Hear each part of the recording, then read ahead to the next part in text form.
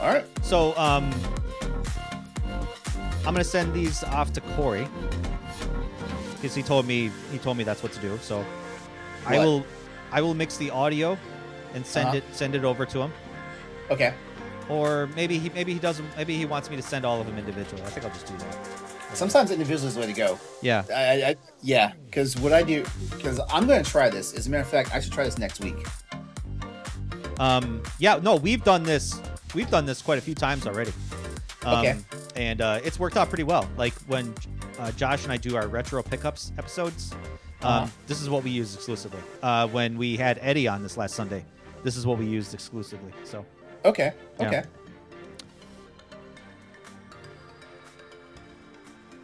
Okay, we're recording there. I'm going to start recording here. Okay, any questions? Wait. PS5 and PS4's revamped PlayStation Plus sub allegedly outlined in a report. Oh shit! I'll read that later. All right, what were you about to ask me? I was just going to say, do you have any questions, comments, concerns, complaints before we begin? No. Like if this is going like the last show, like shit, it's gonna be fun.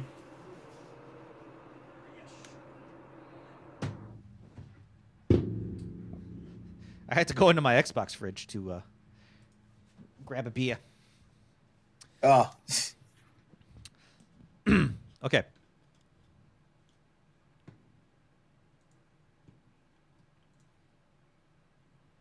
Hello, everyone. This is Standard Definition, the entertainment podcast show of the Boss Rush Network. I am one of your hosts, Stoyovich. I'm glad I spelled my whole name out in that intro, just in case I forgot what my name was. It's weird hosting a different kind of episode, a different kind of show. Yeah, isn't it? Yeah. Yeah. I feel like kind of like I'm in someone else's underwear or something like that. Oh, don't say it like that. That sounds kind of dirty. Yeah, I do. All right. I feel like I'm in someone else's shoes. Let's just say that. Someone else's shoes. That's kind of dirty too, but yeah, it's a little bit better. I feel like I'm someone else. Bingo. Bingo? Is that better? Okay, all right. Yeah. This is a family-friendly podcast, okay? We expect 2-year-olds to really get into Mass Effect in these episodes. So yeah. All right, anyway, back to the intro. With me tonight, obviously you've heard him. You've seen him if you're watching the video. He's wearing a sleeveless shirt like he usually does, and he's flexing right now. Like he's sitting there with his arms crossed, like, yeah. I put my hands specifically under my biceps so they bulge just a little more. So you get that little bulge right there. Oh yeah, I know what you're doing. Because I do the same thing too. You get your hand underneath the bicep just to push it out just a little bit more. Yeah, Yep. it's like a very low key flex. Oh yeah, quite literally in that sense. My man LeRon Dawkins is here too. Hey, what's poppin', everyone? You got to go closer to the mic. What's poppin', everyone? You know, I don't have a Barry White voice, so, you know, I gotta lean in, be all sexy with it, like what's poppin'? No, the you know what? Always I go to the gym and I always get like, you know, I try not to hog mirror space because I know there's always going to be some dude behind me that is doing something that he requires himself to look at the mirror the entire time. And I'm like, I don't want to be that guy to be like, I'm getting in your way and, you know, I'm ruining your flex, bro. But I'm very conscious of that. Like, I want to be respectful. Like, all right, I'm sorry. I know you want to, like, you're doing those tricep push downs and you need to look at your triceps the entire time. So what are you talking about? It's about form, bro. It's about my form. Like bro, like you figure it out after one rep. This is what I don't get. You figure out the form after one rep, then you're like, okay, I got this. I don't need to look at myself in the mirror. Like, I don't understand it. Yeah, I need to make sure my back is perfectly flat. My ass is stuck out. My elbow is like 30 degrees above the plane. And then make sure when you forcefully exhale, you look cool as shit doing it. That's exactly. You don't want you look like you're pushing out a dookie or something like that. Like, oh yeah. Which you see that a lot at the gym. It's like what man? You had bad pre-workout? What's going on? You okay, dude? Actually, I think I read a study that, you know, because in tennis, they grunt when they hit, and it actually gives them a 2% power boost when they grunt. I've heard that. Yeah, I've heard that, which is funny because it's I don't know, like when you're not watching tennis, but you have it on the background, you just hear all that. Yeah. It's like, what is going on? Yeah. But it works. It helps. I mean, they have to scientifically prove it to make sure that it works. But it's like, oh my God, Tina, what is happening? Right. So LeBron is on the Crossroads, the PlayStation podcast, which, Yep. may or may not be. I'm just going to leave it there. Never mind. I shouldn't speak too far ahead. Yeah, because probably when this comes out, it'll already have happened. And, this will be old news. Yeah, possibly. But, yeah, so he's the host of the Crossroads PlayStation podcast. I'm the host of the EXP Cast, a video game podcast on the network as well. But tonight, we're not here to talk about that. We're here to talk about Mass Effect. More specifically, we're here to talk about Mass Effect 2, which arguably is the best Mass Effect of the series. Arguably, yes. Yeah. I love Mass Effect 2, but there's something. I love Mass Effect 2, but there's something about Mass Effect 3 that is just like, it's Mass Effect 3 had so much content. I think is why I like it. And we'll get to that when we get to that. But yeah. The reason why I like Mass Effect 3 more was that there was closure with everything that I was doing. Exactly. Yeah, like that was one thing. That's one thing I really respect about BioWare and how they actually pulled off the series in the end. Like they closed. They did their. I don't think there was anything left hanging open except the ending. Yeah, with the ending, which is what pissed people off the most. Yeah. But all the decisions that you made leading from 1 to 2 to 3, most of those had closure, if not all of them. Especially with a lot of the characters that you had, and a lot of the characters could either be there or not be there depending on how you play this game. Mm-hmm. And it was funny because I was actually reading when I was doing my research for this game. I was reading so what happens if this person dies? What happens if that person dies? Who shows up in 3? Because the only canon character that actually survives from 2 to 3 is Shepard. Everybody else. Is that true? Well, 2 to 3. Okay, yeah. Yeah. So, I thought you meant from 1 to 2 because technically Shepard did kind of bite the dust at the very beginning of this game. Right. Yeah. So, but so we'll get to that in a minute. But housekeeping. This is Standard Definition, the place where the gang from the Boss Rush Network talks about video games, movies, television, and music entertainment. Oh, we're a gang now, huh? If you're one of our patrons, you can check out the show early on Patreon at patreon.com/Boss Rush Network, or on YouTube, podcast services, or our website 2 weeks later for free. Leave us a 5-star review on iTunes and subscribe to the channel if you haven't already.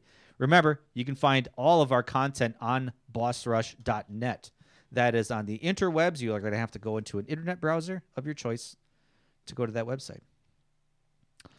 I actually finally got back into the writing game, so I just put out... welcome back, brother. Yeah. I was kind of thinking just want to get back into writing again. I think just because I'm in school right now and I'm doing a lot of writing, and I'm like, I want to write other stuff. I don't want to write stuff on hormones and freaking diet. Oh, look at you. Game review, Martha is Dead. Yeah, I just Dragon Age 4 right in the middle of production. Look at you. Yeah. Just coming out the gate hot. Hercules. Yep. I forgot how needy David is.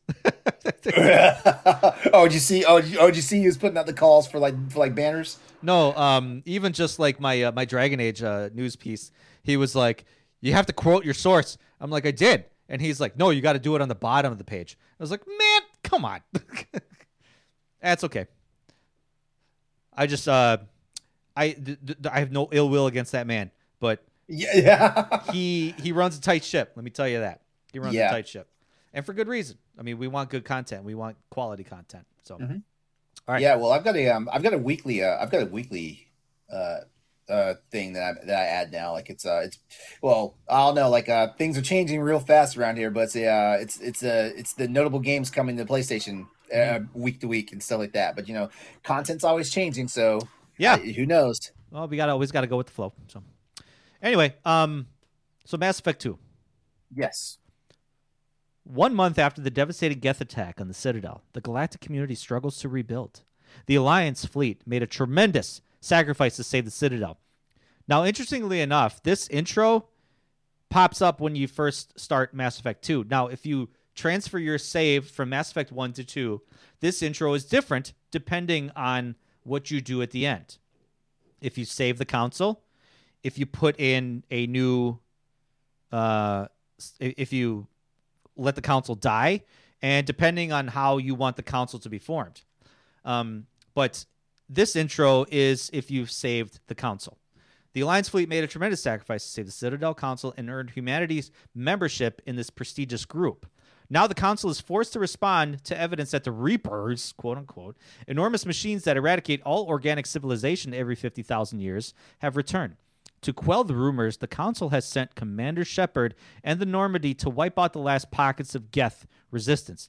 Officially, they blamed the invasion on the Geth and their leader, a rogue Spectre. But for those who know the truth, the search for answers is just the beginning. Boom. Mass Effect 2 logo. Yeah. So, to start things off, no one really believes the Reapers are a threat. Yeah. Everyone's still in denial that the Reapers are even a thing. Which I don't understand how, because like a giant ass scarab beetle looking ship kind of comes out of nowhere, attacked the Citadel, and depending on what was going on, like it destroyed like the Destiny Ascension, which was carrying the Council. Yeah. Depending on which way you decide you were going to be Paragon or Renegade, you know, there was that possibility. So I don't understand how like they kind of like was like, okay, that wasn't a thing. Well, yeah, because I think they chalked it up to that was just a Geth ship. You know, it was the Dummies. Geth. It was the Geth that was controlled by Saren that attacked the Citadel. And you would think through some reverse engineering of the wreckage of that Reaper, they would kind of look at it and be like, this don't look like Geth technology. That's the other thing too. Like no one studied the debris. Yeah, no one looked at it and be like, "Man, this looks old." You would think those nosy ass Solarians would have looked at it. Yeah, yeah. Out of anybody, they'd want to pour through that wreckage. Yeah. Well, here we are. I mean, they're letting Cerberus fuck with it. Oops, spoiler. Let's not go there yet. But no, yeah, the you know, the Citadel to hear like Commander Shepard say, "Oh, you know, there's like more of these coming," and everyone's like, "More of them? Get out of here! Go like investigate like pockets of like Geth activity," and it's like, okay, so they're going around, you know, they're already looking in the wrong direction. Yep, and their ship gets attacked, but so that's the kind of like startup of the series. But let's talk about the gameplay elements of this game first. This is a third-person action adventure with RPG-like elements similar to the first one. However, there's a lot of differences in this game. Do you want to read off the differences that I wrote up? Yeah. Let's see. Actually, wait. Did I get lost? Okay. All right. Here we go. All right. So, Mass Effect 2 is a third-person action adventure with RPG-like elements, leveling up and putting points into abilities and skills. That's still there. Be it's more streamlined for a different.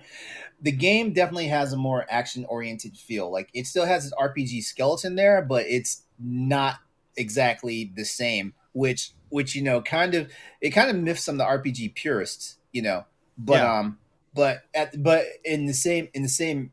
On the other side of the coin, it essentially made the game faster paced, which I think we can all say that was a well needed improvement, because I said it in the last episode's narrow definition for Mass Effect 1.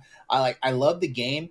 The pacing was just slow because like it was too RPG-ish, you know. Like, and when I say RPG-ish, I'm like you talk to every goddamn body, just like, you know, this is freaking a massive expansive RPG and stuff like that, you know, which, well, yeah, especially when you know, when you go into like trying to divvy up your points, that tree, I mean, it wasn't a tree, but it was like a line of like abilities and stuff like that.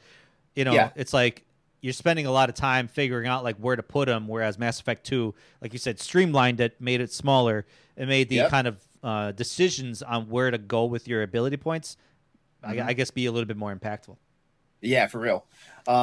Yeah. So there's that. Also, the conversation wheels for the Paragon, which are the good decisions and situations, and the Renegade evil dialogue options.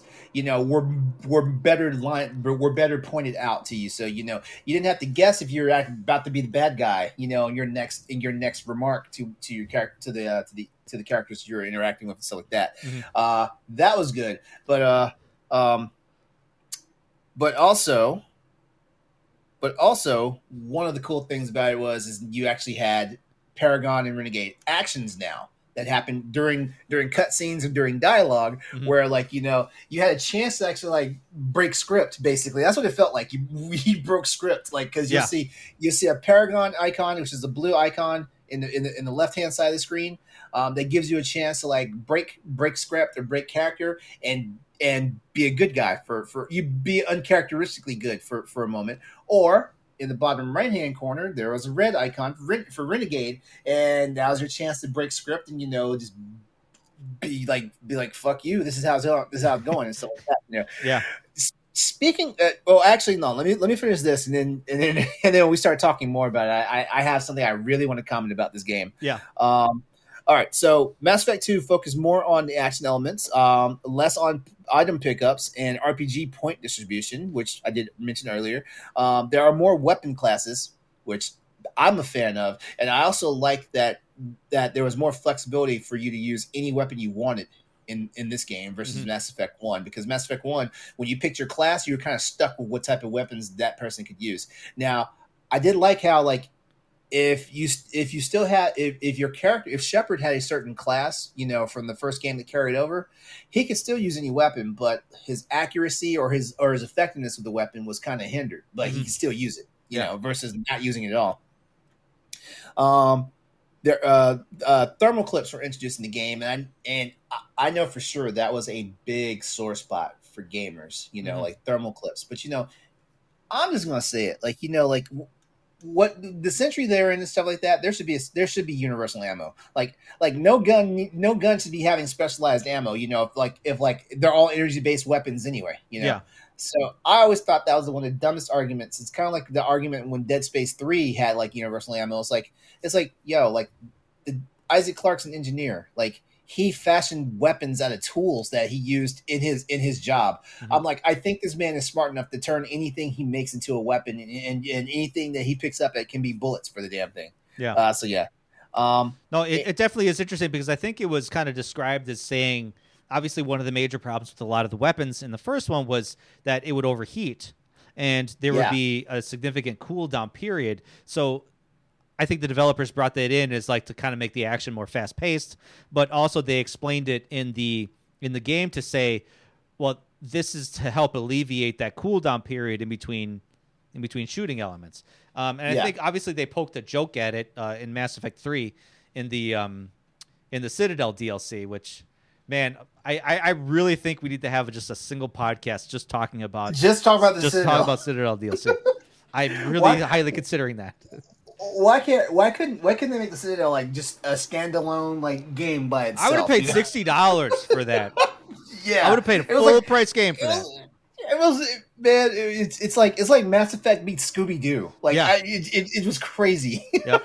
we're getting ahead of ourselves though. Yeah, we are for sure. Yeah, but I think but the one thing that was universally welcome about the changes to Mass Effect 2 from Mass Effect 1 was no more goddamn grenades. Yeah, the little frisbee grenades that you didn't even know if they would land or hit. You would just throw it and be you'd be looking did it land? Did it hit? Nothing happened. Okay. Those things were useless. Yeah. Well, obviously they brought grenades back in Mass Effect 3, but that's, they made it a little bit better. So, yeah. So that was the major changes from Mass Effect 1 to Mass Effect 2. Like I said, it's streamlined. It's much more cohesive as far as the gameplay elements go. You can still bumble around and do the RPG aspect of the game. That was still there because it's built into the bones of the game itself, of the series itself. But overall, if you were one of those people that let's look at it. It was a Western RPG made for Western gamers. Yeah. Yeah, and let's look at it that way. Yeah. Because that's kind of exactly. So it's pick up and play. Yep. It's because I guess you could say maybe Western gamers are a little bit more I guess short attention Impatient. span. Yeah, there you Yeah. go. Impatient. Yep. So, yeah, you just want to kind of get into the action, not spend too much time looking at a freaking like that sphere. You know, I liken back to my time trying to divvy my points and my spheres in Final Fantasy X and having a terrible time with that. And I'm just like looking at this map for a while, like looking to see I could put my points here, I could put my points there, I could do that, I could do that. So annoying. Yeah. But anyway, well, remember Mass Effect. In the Mass Effect scenario definition, I was talking about how like you had to know what your path was like immediately from the beginning of the game because because shit like it's not like being on Eden Prime and can't open the door because you didn't sink 4 points into encryption. yeah. 4 points, and guess what? Thank God they took that out. You know, Yeah. And even like just like sometimes where you could pick up Omnigel. You don't pick up Omnigel in this game anymore. But you know. I think that was another joke too, where it's like, remember the days where you could just slap Omnigel and everything? Slap Omnigel on it. Yes. So, but yeah, like, you know, you can't like unlock chests anymore because they significantly reduce the amount of items that you pick up now, which is nice. But also another thing too, I don't think I added it in here. Planet mining, bro. They added planet mining. Yeah, that was cool as shit. Like, I wasted so much time. Like, I was sucking planets dry. Yeah. I would go to a planet, and if Edie said it could be mined, we're jumping in orbit. Let me ask you this. Yeah. Did you go to the solar system? Yes. Did you go to Uranus? Yes. Did you probe Uranus? I sure did. I just love. I honestly, the first time I did it was the more recent playthrough. Honestly, that took me so long. I played this game like 5 times and I never did it until I finally remembered this time around. And you know, Edie will always be like, "Oh, launching probe," or you know, sending probe or whatever. And you know, Uranus in this game is completely depleted, so you have no reason to send probes to Uranus. But you know, you launch the probe. And Edie's like, really, Shepard? Yes. And then she says it, probing Uranus. I love those little tiny little Easter eggs. Like the AI that has quips. Edie. Anyway, so obviously mining for minerals is essential for building your ship and building other upgrades and weapons and gear and stuff like that, which this game focuses a lot on. You'll get schematics for upgrading your armor, upgrading some of your weapons, upgrading your accuracy, especially some character specific things. I know there was always like special abilities for Mordin, Garrus. Mordin was always needing damn element 0. Yeah, I know, no kidding. But and even like I think Platinum was what Grunt needed for a lot of his shotgun stuff. Yeah. So, yeah, there were so many other different things. And obviously, you have to upgrade your ship at this point because, you know, per the content of the story, you have to have your ship ready to go. So, like, whatever blueprints you get to upgrade your ship's armor, upgrade the ship's weapons, you know, drive cores, stuff like that. It's all going to matter. And you have to mine for those materials. And, man, you can spend hours going to systems, dropping at planets, you know, looking to see, you know, is this planet rich in materials? Is it poor in materials? And then you just keep launching probes, you know. So, all right, the main story. What happens in the beginning? All right, so, the Normandy's been deployed out to, and you know, just investigate like Geth activity, and out of the blue, like a unidentified starship shows up and just starts wrecking the Normandy. Yep. And it's so intense and so fast that they're caught completely unaware. They don't have time. It's ripping through the little bit of shields they had, you know, available to them and stuff like that. Basically, the Normandy gets ripped in half and stuff like that. And depending on who you actually like allowed to live during the what would they call what was the mission called? The Vermeer mission. They called it something specific. They call it something specific though, like because every game has like that critical mission because this game has its what's called the suicide mission. Then Mass Effect 3 has the final confrontation mission, stuff like that. I can't remember what the Vermeer one was called. But basically, whoever you saved and let die, that actually no, my bad. It was whoever you had the love interest in, or whoever you Mass saved. Effect 1. Or whoever you saved. It was both. It's either or. Okay. Yeah, because you either have like it's mostly either Liara or Caden and Ashley. Ashley, yeah. And if you didn't romance either Caden or Ashley, it's always Liara. It's Liara. Yeah. I romanced Liara in the first game. As a matter of fact, I was kind of a hoe. Yeah, in the entire Mass Effect series. I'm not surprised. Like I didn't stick to any one person for all 3 games. Yeah. So anyway, so the person you had the most affinity with, let's put it that way, like they tell you like, hey, like we're being torn to shreds, we need to evacuate and stuff like that, but Joker is still on the bridge. So Shepard makes it his priority to drag Joker out so he can be evacuated and stuff like that. He saves Joker, but in the process, like the enemy, because I'm not going to put a name to them yet, because it's a big reveal for that. The enemy basically gives like the actual death blow to the Normandy and blasts Shepard out into space. Shepard is in his he's basically in his spacesuit, but his spacesuit is not an EV suit, so he's in bad shape. And yeah, we actually see the cinematic, like his oxygen vents out and he dies. Yeah, basically, and just gets kind of blasted out into space onto the planet, and that's it. Yeah, his body burns up too. That's the sad part. Yeah, his body burns up because like he's thrust into the atmosphere. So it's basically just like how like space shuttles like enter the atmosphere. Like you get that heat shear and stuff like that. So damn. Yeah. Thank God he was already dead before all that.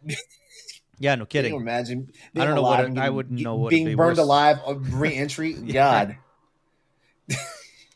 So anyway, but he's not really dead though. He's not proper dead. But Cerberus picks him up, and the game kind of goes from watching him get spaced, and in the context of this, I think most of the time I may refer to Shepard as he, because you could choose either he or she. Yeah. If you transfer your save over from the first one, I think you have to pick the same sex. Yeah, you do. Yeah. Unless you want to switch, you want to go play the different sex, but you can't transfer the save file over, from what I understand. So, yeah, because that would just screw with everybody that you meet. Anyway, now if it was me personally, I woke up as a different gender, I'd be like, "What the fuck are y'all doing?" Like, yeah, right. Why would you do this? I didn't have that before. The hell is that? Like if you woke up, if you started out as a female. Yeah, it'd be like, you know what? I'm mad about this, but I'm gonna go to the bathroom for a few minutes. Leave me alone. Yeah, I'm gonna use it like a helicopter for a bit. Just give me a second. Always wanted to do that. Anyway, so yeah, all of a sudden you go to the character selection screen. You divvy up your points. You can change the way your character looks and the hair and stuff like that. And all of a sudden you wake up, or you see like little glimpses of you being operated on. Something about the Lazarus Project. You hear Miranda, who you'll find out later, and the other doctor kind of whispering in your ear, because they're literally stitching you back together from the ground up. Mm-hmm. They're putting together every little bit about you, and they're sparing no expense to make sure that we get an exact copy, or like an exact like one-on-one recreation. This is past cloning, actually. Like they're basically reconstructing you from like your base material. Yeah. But you've also got some enhancements, because like you are partially cybernetic. They didn't say what percentage he was cybernetic, but I think a safe estimate would be like he's about 20% cybernetic, because like there's just some things that they just could not revive in viable tissue and stuff like that. So they had to have like bionics and cybernetics to like especially like bone structure and everything, and trying to re-stimulate the brain and the personality process. And it's just, I mean, that was some science. Yeah. And interestingly enough, now we have a really good process of what sections of the brain control what, and, what processes are controlled by emotions and logic and balance and stuff.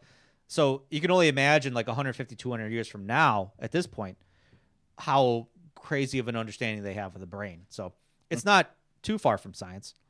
Yeah. So anyway, he wakes up.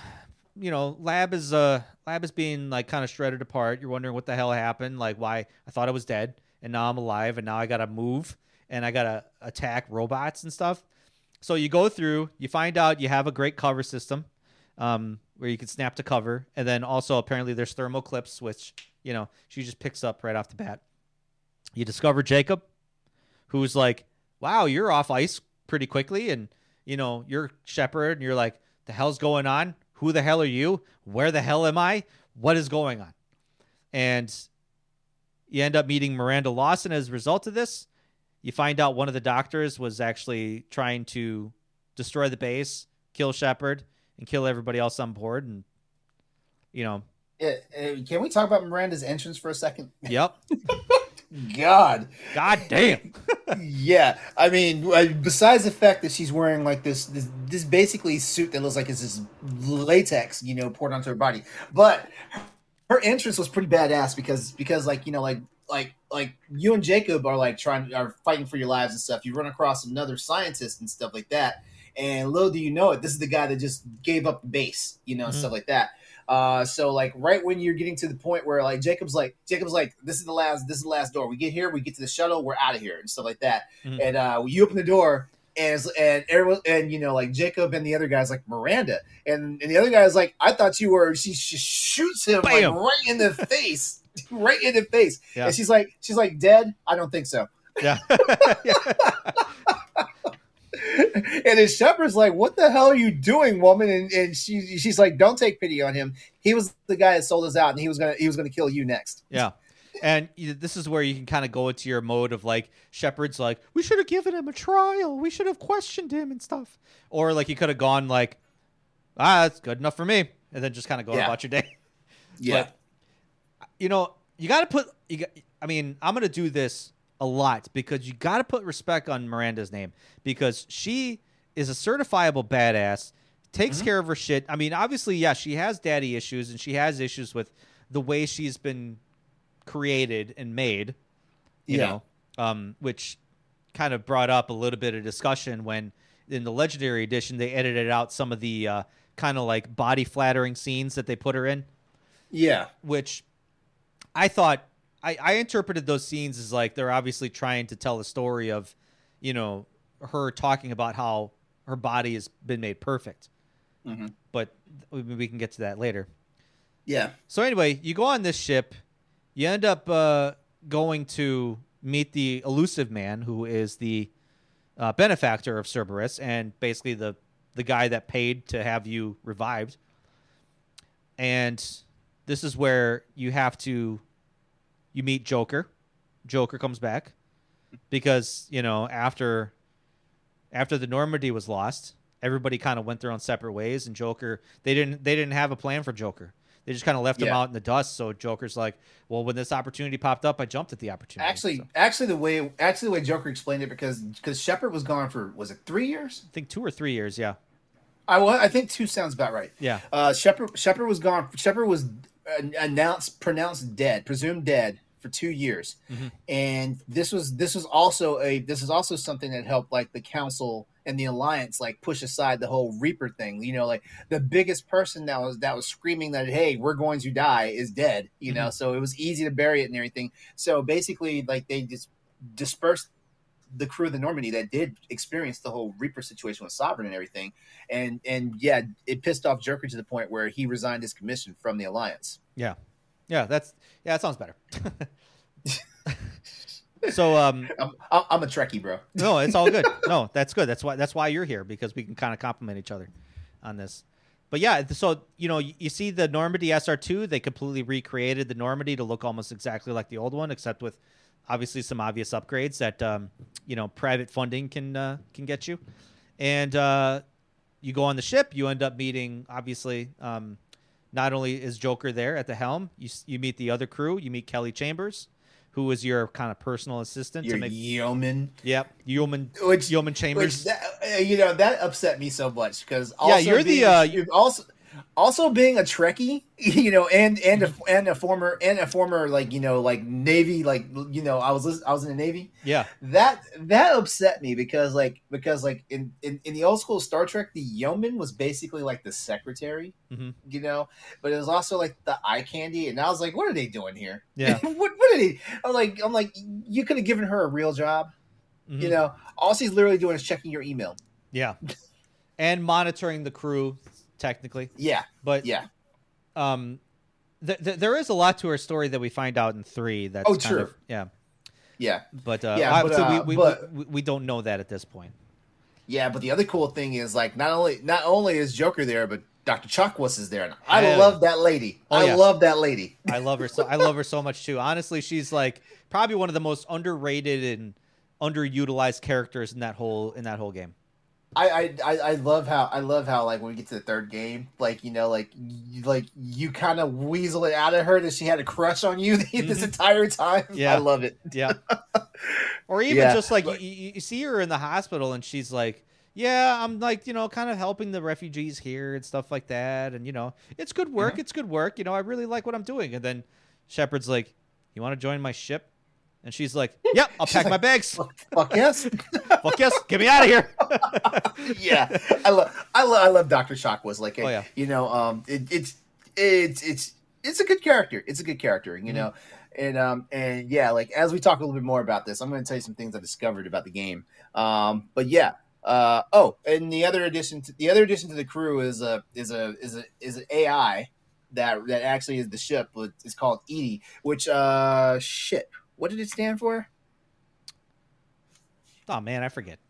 I feel like I should know this. Crap. I'll find it. Yeah. But what was your Hmm? what was your thing you were gonna say? Yeah. So. Okay. Mass Effect 2. Out of all 3 games, Mass Effect 2 is the most violent game. Like this is one of those games where it's literally like hold on to your seats because you're in for a thrill ride. Yeah. Like all the violent stuff we saw in Mass Effect 1 was for shock value, but Mass Effect 2 was like, no, this is all plot devices here. Like you want to punch somebody in the face, fine. You want to burn a hole through their head, do it. You want to chuck somebody out of like a 100-foot skyscraper, it's yours. Stuff like that. Oh, you want to melt somebody down in a vat of hot lava, because that is a thing in this game. That is, yeah. Yeah. They had fun. I feel like BioWare had the most fun with this game. Yeah. You want to punch a reporter in the face Again. again? Yeah. Yeah. Yeah. So your crew's assembled. First thing you gotta do is head over to the Citadel because like Shepard's just got a couple loose ends he wants to tie up and he needs to catch up on some things. And if and this is the part in your original playthrough, if you paid for DLC, like you get to recruit your first character right off the bat, because as you step out onto the Citadel, you get bombarded by a bunch of advertisements and stuff like that. It's almost like you're watching Minority Report, because like it's all catered towards you, and it eventually gets to the point where the ads are calling you out by name, and then it's like and then I can't remember the line for sure, but I think it said, I think there was something when Shepard was asking questions about who was in charge, and one of the ads says, "I'm not sure who's in charge, but there's somebody of an Asian descent who would love to make your acquaintance." Yeah. And then finally, if you pick up all the clues and stuff, your first expansion character you pick up, because she's not a main character, she's not actually part of the main story if you don't want her to be, is Kasumi Goto, which that's one of my favorite. She's one of my favorite characters in Mass Effect. In Mass Effect 2, she's not my favorite character in Mass Effect 2 of the new characters, but she's one of my favorites. No, honestly, she is probably one of the more powerful characters in the game. Her little "now you see me" trick, when she kind of like ghosts and then sneaks up behind the person. A lot of times that's like an instant kill. Yes, it is. Yeah, like she comes in, she just smacks them in the back of the neck, and then it's like amazing. Like when you're trying to get around a cover, and like you're trying to like get at this person, and all of a sudden you hear her say, "Now you see me," and it's like, oh shit, she's about to do something, and all of a sudden, pop, dead. Yeah, yeah. So Kasumi is a great character. Yeah. I like her. I honestly, in a lot of the harder missions, I took her with me. Yeah. Oh yeah, because she was her main thing was tech, but she did have some bionic abilities and stuff like that. But her main thing was tech, so she was basically Tali before Tali shows up in the game. Yep, definitely. Yeah. But wait, we missed something because I skipped ahead. My bad. Because I forgot because Citadel. You go to this human colony that was taken by that was taken by collectors, and through your investigations you find that there is actually a Quarian on this colony that's still alive, that's kind of neurotic in a way, who collected all this data on the collectors, those video, these audio files, everything, all this stuff about even just the swarm that came in that incapacitated all the humans that don't work on him. Apparently the swarm only works on humans. So, this is actually where you meet Tali and her little strike team that's actually trying to go in to recover this guy. And Vitor. That's Vitor. Vitor. So, you kind of get to a point where it's like you could play nice guy and say, no, Vitor comes with us. We need all the information he can. Or you send Vitor to the Quarians, play nice guy, but then they send the data over, which is what ultimately you want anyway. So it's a matter of like, are you going to be the nice guy here, or are you going to be a dick? So don't be a dick to Tali. Don't be a dick. And then after that, you have your first meetup with the elusive man, which for all he might as well just been called Twirly Mustache Guy. If he had a mustache, twirly mustache, yeah, if he had he might as well be that guy. He's the quintessential well, not that hokey, but But he's honestly, he's voice acted by Martin Sheen, and that man is the elusive man. Yeah, that's true. I couldn't imagine anyone else playing that. If they brought like another voice actor in to do that, no. Yeah, I don't think it would have done it justice. Yeah. So the elusive man gives you your dossier, which is cool in this game. Which is cool for this game because like you actually had like a goal to actually recruit characters. The characters kind of came to you in the last game, but you actually have to go seek them out this time around. And stuff like that. And a lot of times you got to do missions associated with going to get them. Yep. So you've got your dossier. You're going to pick up a scientist on Omega. You're going to pick up while you're on Omega as well. You also need to like hunt down an assassin called Archangel. You're also as a bonus, if you bought the DLC, you also get to recruit another assassin named Zahid Masani. And then after that, there's a Krogan overlord. That's a warlord. I'm sorry that you have to recruit. Yep. And am I missing some? And a Asari Justicar, which for all intents and purposes, like the Justicar didn't come till later. Yeah. Wait. Oh, that's right. Yeah, because because there was like the second half because there was like I mean there's a significant story beat, and then all of a sudden there's like okay I got you a couple more dossiers. So yeah. Okay, so I'm skipping ahead. My bad. But no, these three, Mordin, the scientist is Mordin Solus, the Archangel, the assassin, or not the assassin, but he's kind of like a mercenary, Garrus. Yeah, mercenary. My bad. Yeah. You end up finding out, and Zahid is obviously just another kind of like mercenary, hired gun or something. But Robin Sachs did the voice of Zahid. Really? Yeah. I was wondering why the voice sounded familiar. I never looked up who the actor was. Yeah, but, he ended up actually, unfortunately, passing away. Oh, really? Yeah, in 2013, which was actually, God, I don't know why I thought it was like so much sooner. I thought it was more recently. Wow. Yeah. Okay, didn't know that. Yeah, he died at the age of 61. I forget what it was, but he had a very distinct raspy voice. Like I just love that about him. So well shit, I wasn't aware of that. That probably explains why. Did we see him in the Citadel yes. DLC? Yep, he was there. Okay. Yep. Because remember in the Citadel DLC they got all drunk and started like playing like shoot 'em up in the living room. Oh, that's right. Yes. Yeah, that's right. Yeah. Yeah. Okay. Yeah. So yeah. First part of the game, like you get a dossier of people to recruit. So if you include Miranda and Jacob at this point, you wind up with a team of up to 6 because you get Kasumi if you have the DLC. Mhm. You wind up with Archangel, who's Garrus Vakarian, but we need to spend a moment to talk about that. Oh, I'll talk about Garrus Vakarian all night if you want me to. Yeah, yeah. Morden Solus, who is a brilliant Solarian scientist, but he is if he was a human being, he'd be somebody that has like Asperger's syndrome. Yeah, because he has no filter and he will do whatever the hell he wants. Yep. And say whatever he wants. Yep, exactly. Yeah, he'll do and say whatever he wants, and guess what? It's all for morality anyway. So yeah, so yep. And then Zaid. Yep. Yeah. Zahid was obviously as we land on Omega, it's like you almost have no choice to meet him because once you get off your ship, you see this dude in the corner beating up on a Batarian, and he's like, "You're Shepard, right? I guess I'm part of your crew now. So long as the funds have been transferred." It's like, all right, my ship's back there. Yeah. That was the mission. Yep.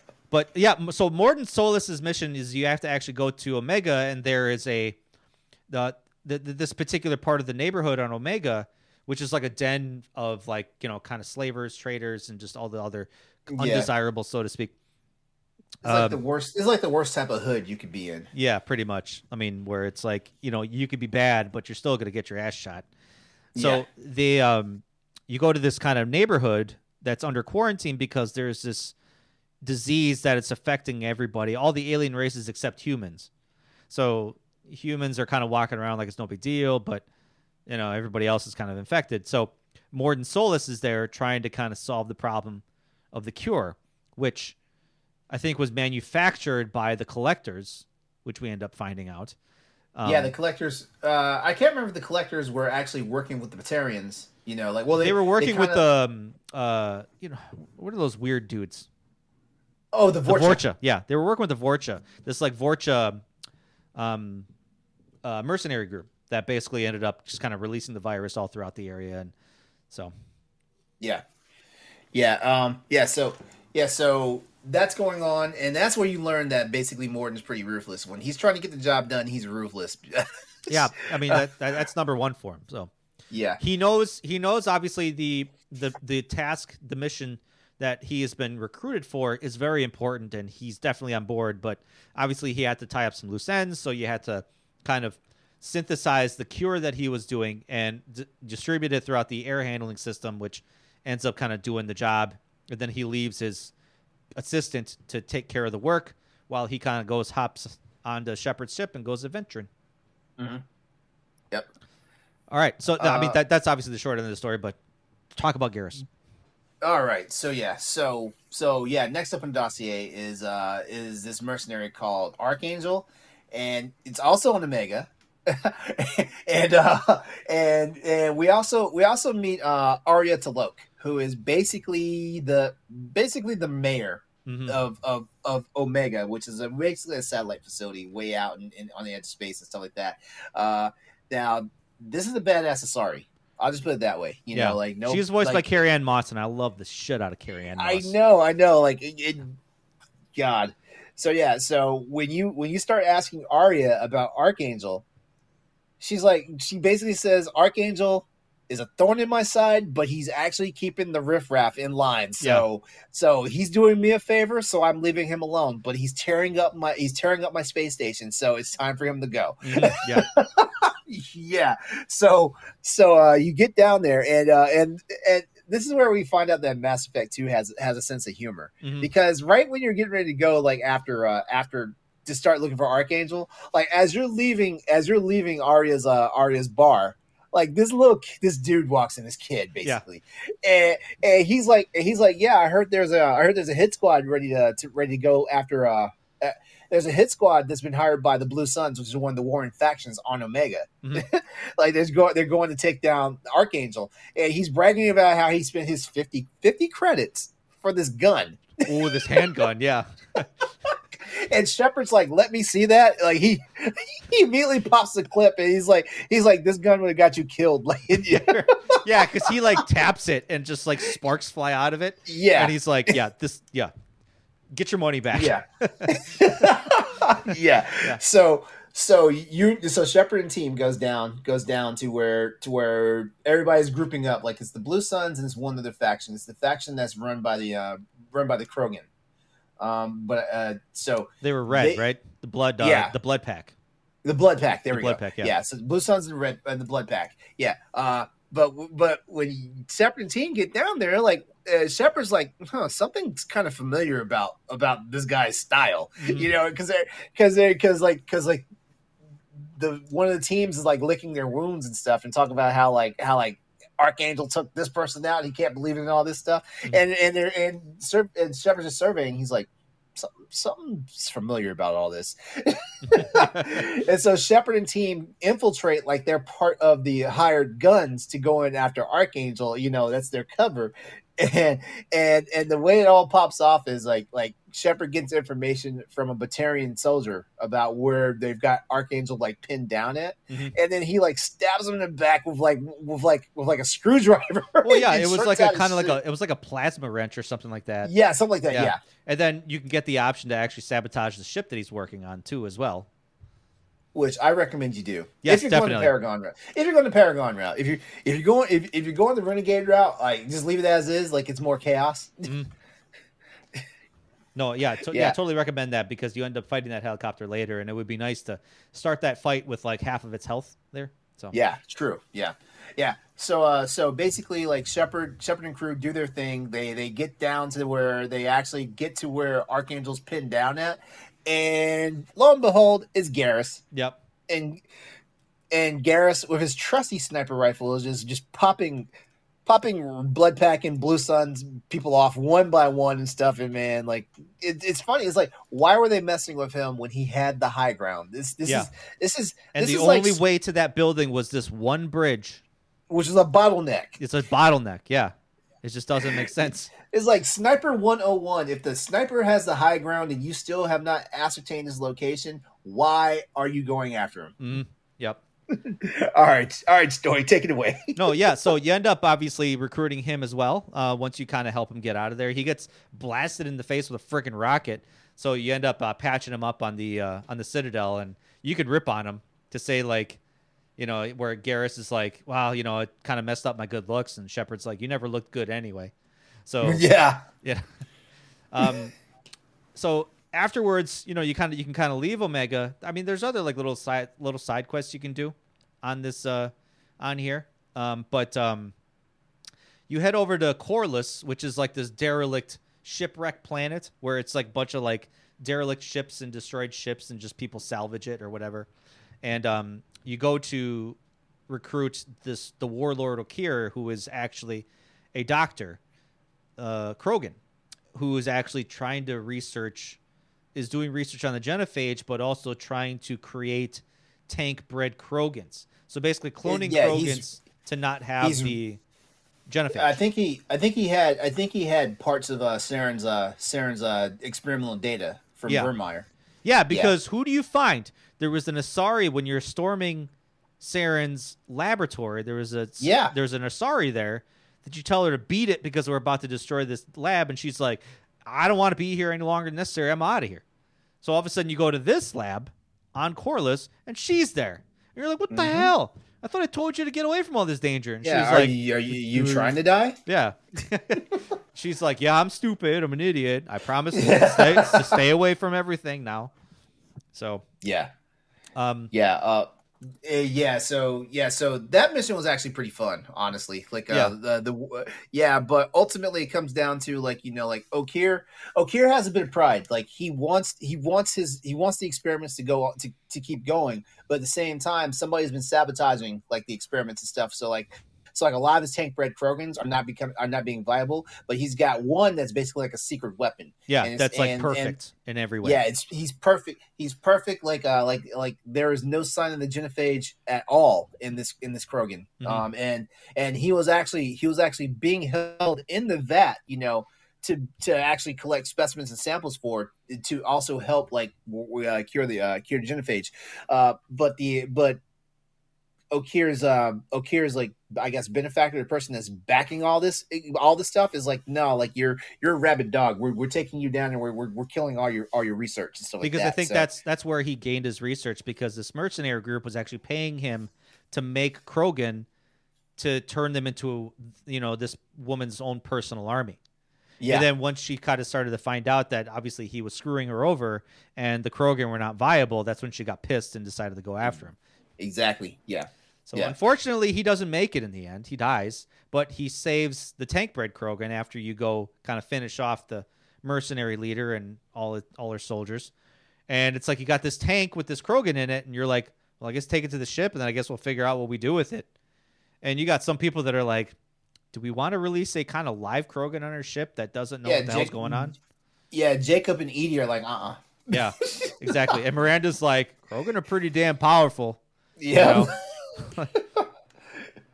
So you actually have a choice. You could literally leave the tank there and just not open it, to where Grunt's not even a part of your squad anymore. Or you open it up and then you find out, obviously, it's overblown. No big deal.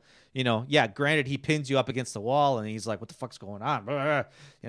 And, you gain a little bit of respect from him because obviously he's like, I got the upper hand on you. And he's like, look down. And you see like, him holding a pistol to his stomach. And he's like, son of a bitch. Yep. Yeah, that was a good exchange. Yeah, for sure. But no, definitely Grunt is definitely someone you want to wake up. He's a really cool dude. All right. Especially since he's kind of like a baby. Like he's trying to learn what it's like to be a Krogan, and kind of he's implanted with all these memories that, Okir put in his brain. Like all his memories, all his passions, his emotions was all kind of implanted. So yeah, but then we think about the fact that Shepard is basically daddy, because Shepard's the first thing he saw, so basically he imprinted on him. Yeah. Yeah. Interesting. Shepard's the dad or the mom, depending on what you go. Yeah. All right. So you have one more recruit to get before the next jump off happens in the game, because the game is plot driven. Like that's the cool thing about the game is plot driven. And it does a better job of actually maintaining its plot than Mass Effect 1 did. Because Mass Effect 1 had a plot, but it was kind of all over the place, for the most part. So you go to recruit your final character, or who you think is your final character at the moment. And you wind up heading to Purgatory, a Purgatory prison ship. Yeah, and it's run by the Blue Suns mercenary group. And you're going there to actually pick up a prisoner that they're supposed to be turning over to you. But lo and behold, the Blue Suns are not only screwing you over, but they're also screwing over Cerberus. Because they're like, hey, Commander Shepard just walked onto our ship. Mm-hmm. Like, this is a much bigger prize than whatever Cerberus is trying to give us. So yeah. So basically now you have to fight for your life, as well as like now you have to rescue the person you came to recruit and stuff like that. And come to find out, the person that you are recruiting / rescuing is like one of the most powerful biotics like anyone has ever seen before. Oh yeah. A shit talking, bald headed, like basically she reminds me of Ripley from Alien 3. Imagine Ripley, but like bald and half naked, covered in tattoos. Covered in tattoos. Yeah. Yeah. That's exactly what this is. So everybody meet Jack. Yeah. Yeah. And I got to say, she was voiced by Courtney Taylor, and I met her at a convention before. Uh-huh. I actually interviewed her and one of her friends, because she runs a Nerds Vote kind of nonprofit organization where she kind of raises like voting awareness for like political awesome. Political voting things, whatever. Anyway, mm-hmm. But she's a really cool chick, and she talked about how she had a blast. She had a blast, like kind of like recording lines for her, because she was like, I could really say and do whatever the hell I wanted to, because they were like, some of the stuff was unscripted. Yeah, she was just like went off, and she's just, and they were like, let's go, let's do it, let's at it. So I did not Especially know some of that. those, especially some of the battle moments where she's like, "I will destroy you." Like she had a lot of fun recording some of those lines. Oh man, that's awesome. Yeah. That's awesome. What? All right, so now the next plot point happens in the game where the elusive man has received advance notice that the collectors are getting ready to storm a human colony called Horizon. Once you get there, you wind up running into whomever was a survivor from the Vermeer mission. Mm-hmm. So like you either have a chance to speak with Ashley again or Caden. But they're not fans of yours right now because news has gotten out that not only you are back, but you're no longer the Alliance. You're part of Cerberus, and Cerberus is the enemy of civilized human civilization. Not see, no. This is where I have a problem. Because these are one of those moments where I was like, I wish there were so many damn renegade options in this conversation with the character at the end of this. You'd have pimp smacked Ashley. Yeah, I would have pimp smacked Ashley. I would have pimp smacked Caden. He's like, well, you're with Cerberus right now. Like I had a choice. I was dead. I was dead. And they're the ones that revived me. And they're the ones that are actually kind of giving a shit. And they're also the ones that are kind of funding these operations. And by the way, you would have been dead had I not showed up. And you're pissed at me. You're pissed at me. I was like, every time I get to that part where I'm just like, I want to skip the whole damn conversation. You know, it's funny because so my first in my playthrough of Mass Effect, I sacrificed Ashley. Yeah. So as most people did. Yeah. So, but I actually went. So yeah, after getting dressed down by Caden, Mm-hmm. like I actually went back and I looked to see how the interaction with Ashley went, and man, like I will say this, man, like Caden had feelings. Yeah. Caden, when he was disappointed in you, man, that hurt you emotionally. Yeah. Like you would be heartbroken. Like, where Ashley spits her lines and is like, yeah, fuck you too, bitch. Yeah, whatever, bitch. I'm out of here. Yeah. That is funny because I played from both sides, and like when Caden's like, you broke my heart. And I'm like, yeah, Caden's just had more. Caden had more weight to it. Yeah. It's almost like they wanted him to be your space boyfriend. Yeah, probably. Yeah. I don't know. He just carries too much emotional baggage, with the whole I had a rough childhood. I was beaten, and I was tortured to be the best biotic I could be. It's like, okay. Yeah. Well, I'm sorry to bore you with these, and you're just like, nah, that's okay. But I'm gonna keep talking about it. Like, so, you end up obviously, driving back to Collectors. And this is where you meet Harbinger for the first time. Harbinger is one single collector that is actually assuming control of any particular collector on the battlefield. I like how you said. Yeah. I like how you said a collector. I like that. Yeah. Because I know what's happening here. Yeah. Assuming control of this form. Yes. Whenever you're in the middle of a battle and all of a sudden you hear assuming direct control. That was freaking me out the first time I played it too, because I was like, "What is going on here?" Yeah. I was like, I didn't know if we were being hacked or if the game was just throwing a red herring at us or whatnot. But I was like, "What is going on here? And why is something calling me by name?" Like, but then again, I should have been like, "Well, yeah, they tried to kill me like 2 years ago, so yeah, they know who I am." Mm-hmm. Assuming direct control of this form, or like this hurts you, where he kind of taunt you the entire time. And yeah, obviously the person that he assumes control of, they develop a barrier, and then in a lot of cases they develop armor. So generally this is where you pull out your heavy weapon and just start railing in on them. But yeah, and it's at this point that you find out that the collectors are actually repurposed Protheans. You don't discover that until later. Was it later? Yeah, that was later. That was when you actually find the collector ship. This is where you you discover the swarm actually incapacitates people. This is where you actually can capture a couple of them, and then this is where Morden can kind of do his studies. That's right. Yeah, that's right. I'm sorry. I'm getting ahead. It's been a while. No, it's fine. While. Yeah. So all right, now you get more dossiers. You got to pick up the Justicar Samara. The Asari Justicar. Basically the Asari former Judge Dredd. Yeah. I like that. That's initially what I thought. So she's like Judge Dredd, but Yep. And then you got the assassin Thane Krios. They're both on Ilium, which is the Asari homeworld. You also run into Liara here, who you find out Liara's kind of a badass now at this point. Yeah, because guess what? This is another portion of the game that can be set off by DLC if you purchase it. Mm-hmm. Yeah, because Liara is doing investigations into who or what the Shadow Broker is, because the Shadow Broker was like a big plot point in Mass Effect 1. You know, like you learned a lot about the Shadow Broker, even though because like the Shadow Broker was pulling strings behind what was going on the Citadel with the whole Saren situation, and of course Saren like double crossed the Shadow Broker, and that's how we wound up meeting Rex way back when. All right, so Liara is doing research into the Shadow Broker, and the Shadow Broker is like, I'm tired of your shit, so he sends somebody out to take Liara out. Yeah. I just like the phone conversation where like that was a side quest where she's like, I'm trying to find out who's screwing me over. It's someone close to me. So you do research on certain terminals and you track back to her secretary's doing it.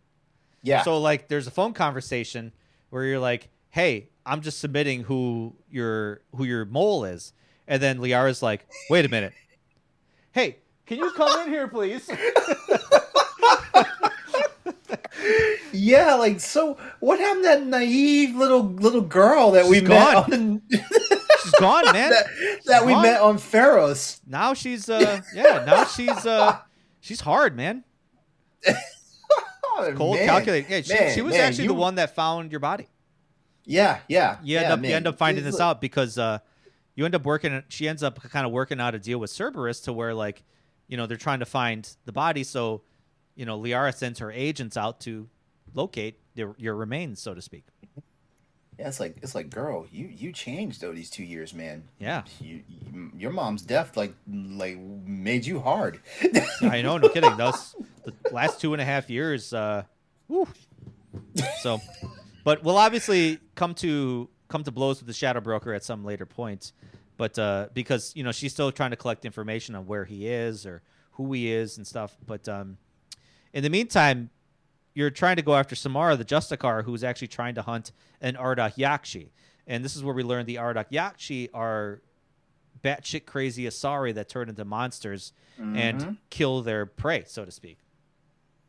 And she's trying to hunt an Ardak Yakshi who is actually her daughter. Yeah. And you're following a blood trail. You end up finding out she's on Omega. But that's a loyalty mission later on. But you end up actually kind of getting Samara on your team. And then also there's another mission where you have to go chase down Thane Krios, who's actually trying to chase down a kill. Yeah, he had one of the coolest intros in.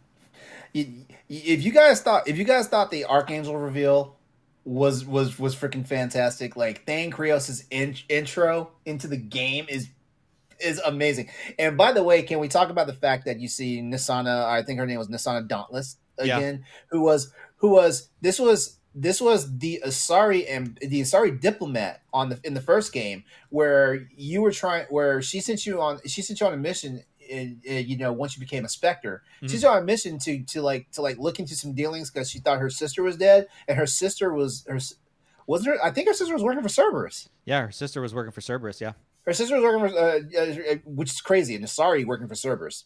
Well, and she was actually kind of double crossing Cerberus. So because Nisana actually knew her sister was crooked, so she wanted her dead.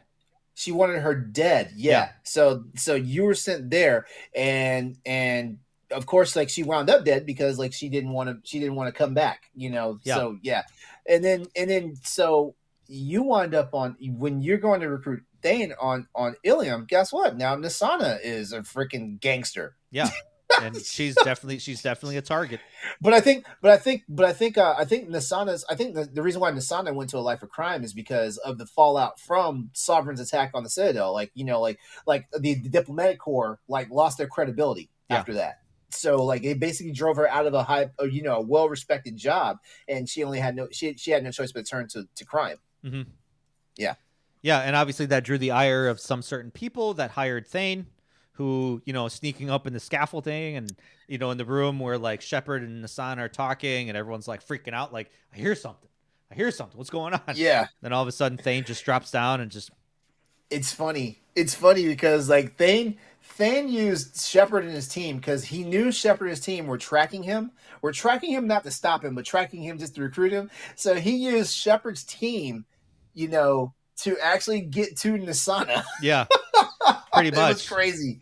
Yeah. So like the guy just drops down out of a freaking air vent and just starts murking like everybody in the room that's affiliated with Nasana. and then just gut shots her. Yep.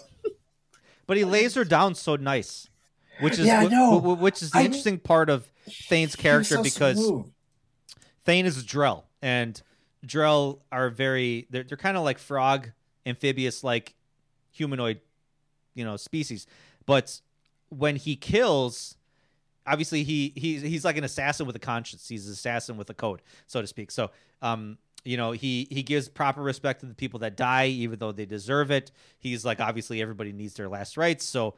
When he kills Nasana, he like lays her down gently, folds her arms, and he like says a prayer. And Shepard's like, "Oh, okay, yeah, you just killed all these people in cold blood, killed her in cold blood, and now you're praying for her. Now you're praying for her, But he's a man of honor, so yeah, that's why honestly, out of everybody, he's my favorite character in this. He's in my top 5. He's in my top 5. I know. Sure. I know. Usually, I always man crush about Garrus, and a lot of times, how can you not though? I know, but like Thane is like so cool, so calculated. I gotta say, as far as characters that are ride or die in Mass Effect, like for sure, Garrus and Miranda are the ride or dies. Yeah, for sure. Yeah, a lot of people, like I said, Miranda comes off as like really kind of like arrogant and whatever, a little bit. She actually has a heart. Yeah, but she does. And honestly, if there's something that you want to get done, she's the one to do it, and she'll do it. She's got your back. Yeah, she's got your back. Yeah. So after you leave Ilium, then you can go get Tali. Finally. Yeah. Oh, that's right. Because we go to the land of the angry sun. Like this is Super Mario 3 all over again. Yeah, we're like, basically, it's like the sun's getting hotter and no one knows why and stuff. And I think there was like some story about they discovered that there was like dark matter energy affecting the sun, which is uncharacteristic of that whole universe. Because I think they actually explained it in 3. Yeah, I think so. Yeah, they did, and I can't remember for sure. Which is why I need to hurry up and play Mass Effect 3 again. Right. But this is where actually like you go out in the sun and it actually burns you. Yeah, for real. Yeah, like your shields get ripped to shreds like in seconds.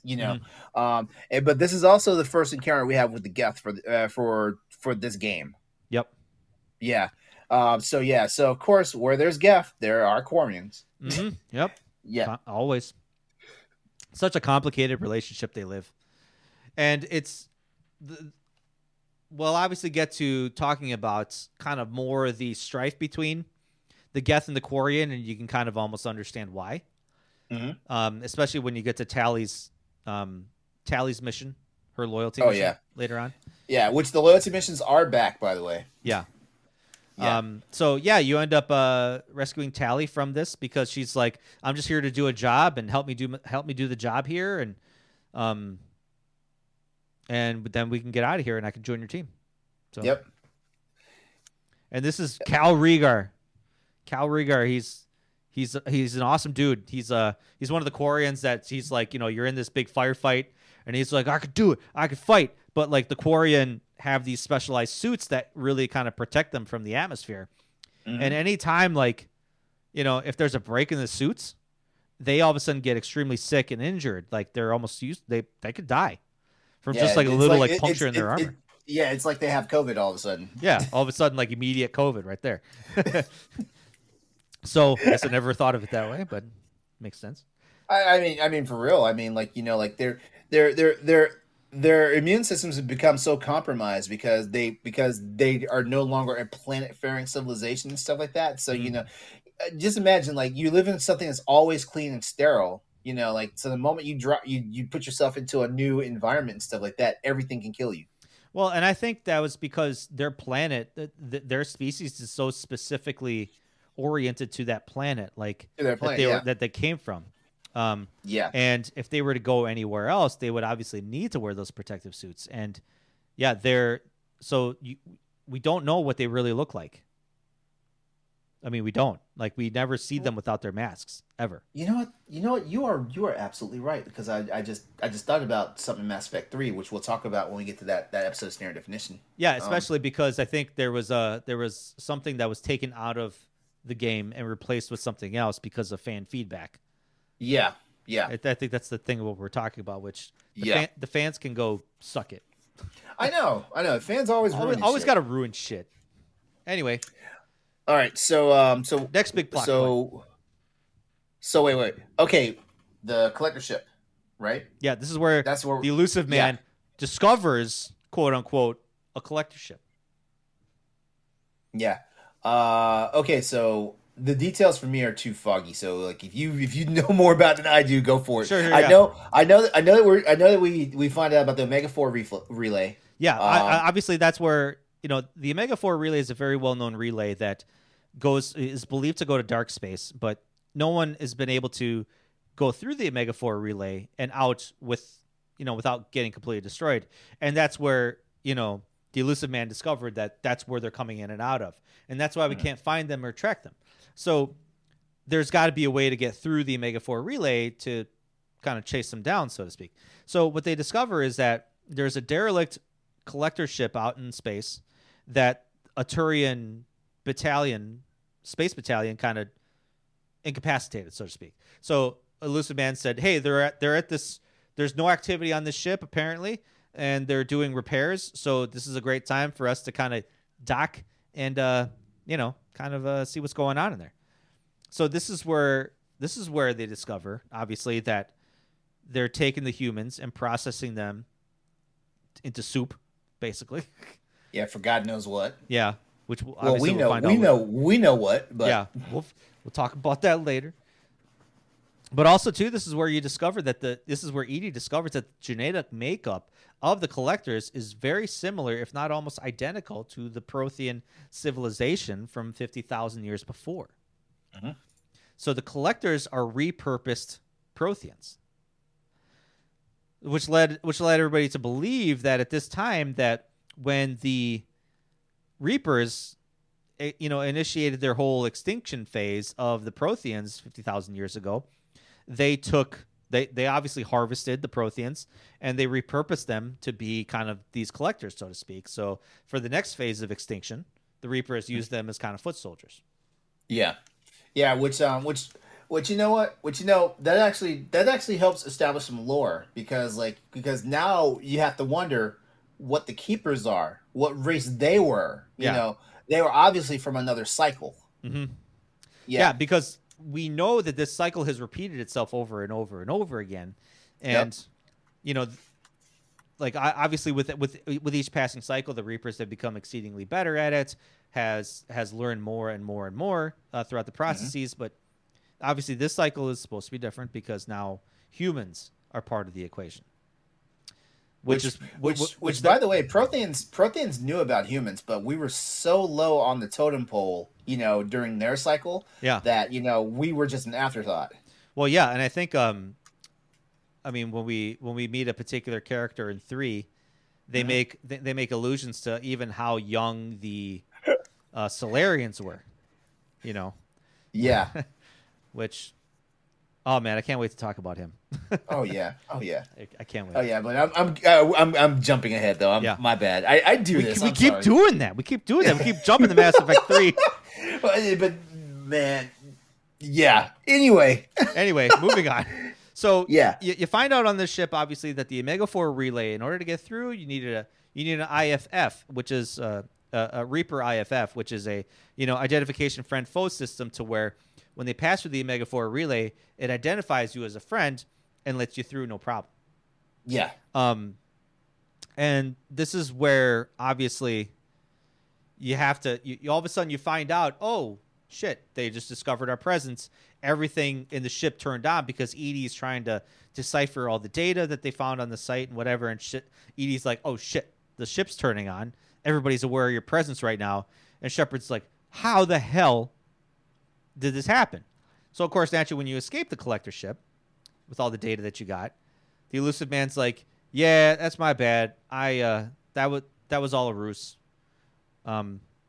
They really weren't incapacitated. That was a trap. And you're like, Shepard's like, what? you almost sent me to die? And he's like, yeah, but it was totally worth it, right?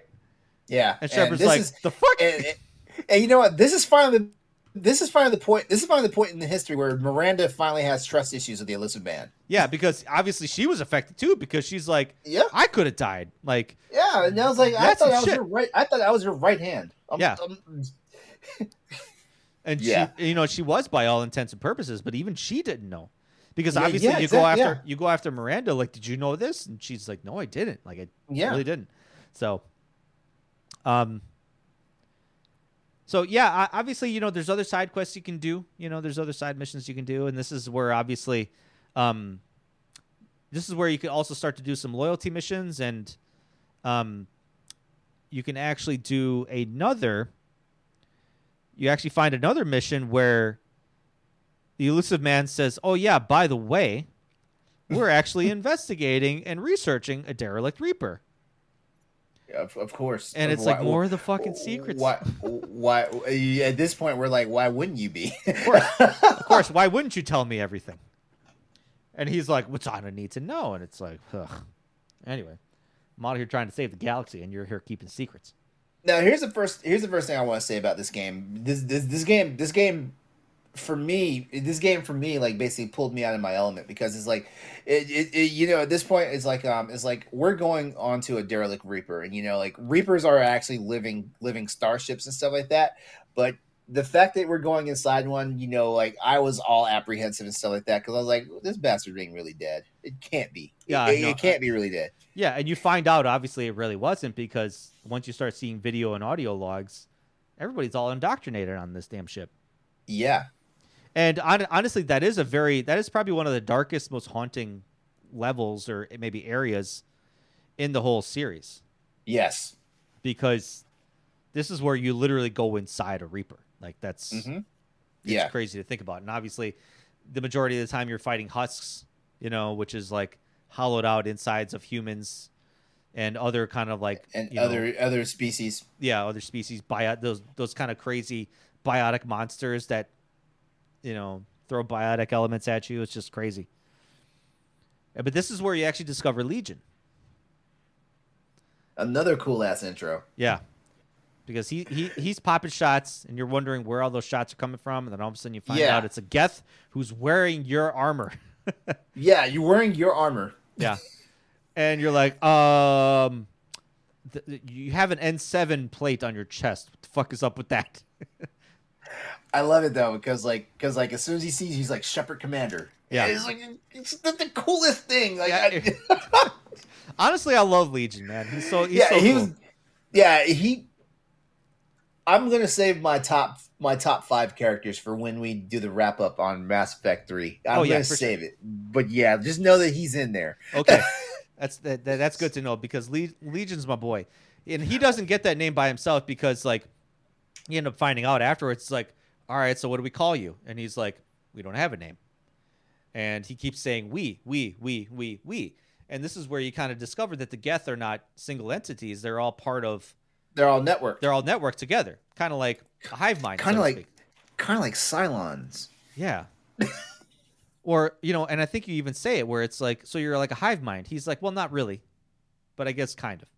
So Edie comes up with the, she kind of probes into Legion's mind, and she's like, this reminds me of the poem, I am Legion, for we are one.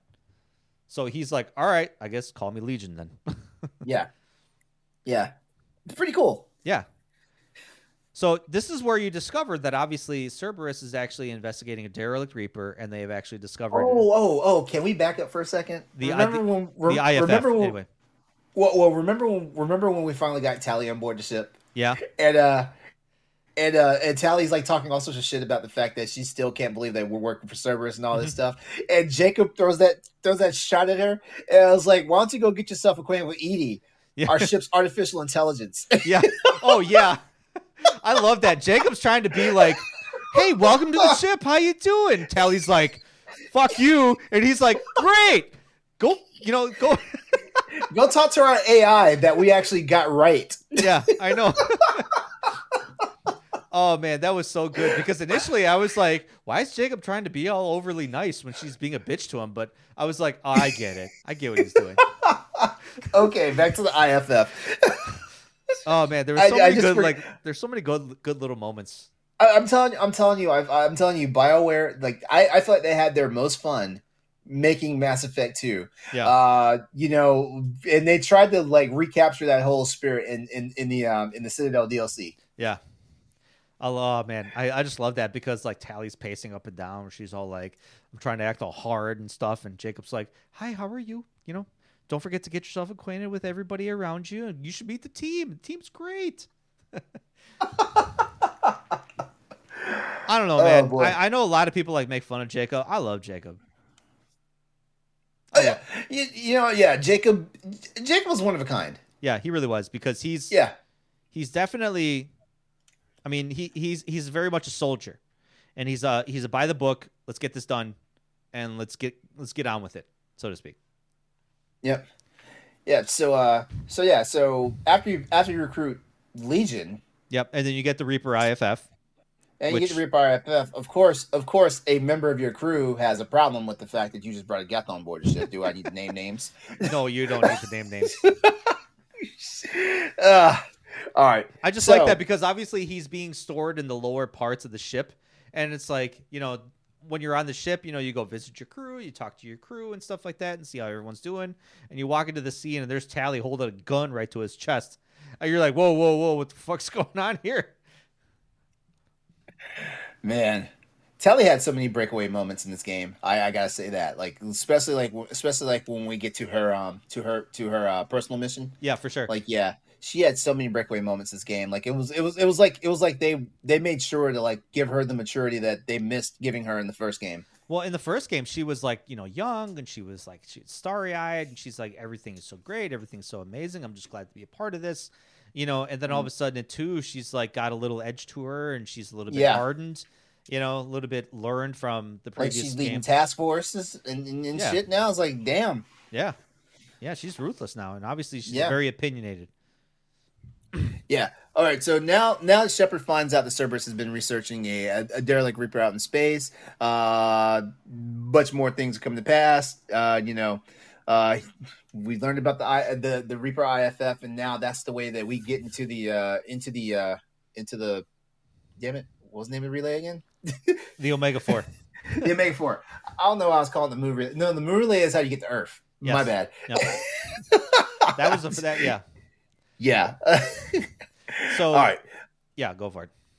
All right. So, and also we get our biggest hint yet about indoctrination, because indoctrination was something that was going on that the word was first introduced to us, when we found out that something was going on with Saren in the first game. Mm-hmm. But now we're actually learning the ins and outs of indoctrination, and they're still thinking it has something to do with the humanoid soup that the collectors are doing, but that's not it, because like you said earlier, like they're getting their first real taste of indoctrination being on board, being inside the Reaper ship, and even though Reaper's dead, like its influence is heavily felt and stuff like that. Yeah. So of course, it's almost like Bluetooth technology, to where it's like, especially with when it comes to organics, so to speak, like they have to be close to, kind of Reaper tech or Reaper technology in order for the indoctrination to work. So yeah, I really wish they could explain a little more in depth about indoctrination. As the series wound to a close and stuff, all we knew is that like the Reapers caused indoctrination, and that's how basically it culls like the species that is going to, well, not culls. It basically pacifies the species that is going to like basically cull. Mm-hmm. Which I honestly think the Mass Effect 3 episode that we do is probably going to be long as hell. Just because there's so much story content, especially with the Leviathan DLC, which is probably, it pissed me off that was a DLC, because that should have been incorporated. That should have been core game. That should have been core gameplay. Yeah. Yeah. Because the story for that and the lead up to it is probably some of the most important elements of that story. Mm-hmm. That should not have been relegated to be DLC, to where like you have to pay extra for it. Anyway, for real. We keep doing that. We keep going to Mass Effect 3, but we're almost there. All right. So now that you have the IFF on board the ship, like you gotta test it out to make sure like everything's gonna go right and everything. So the Normandy starts testing the IFF, and of course that brings attention to the ship. Once again, the collectors show up and abduct practically the entire crew. Yep. Because the core team is out on a mission. Joker's on the ship, and the collectors show up, and basically he's watching everybody get snatched from Chambers to Dr. Chakwas and stuff like that. And Edie's like, hey, if you want to live, listen to my instructions right now. And like gets old Brittle Bones dude to like crawl through crawl spaces and stuff.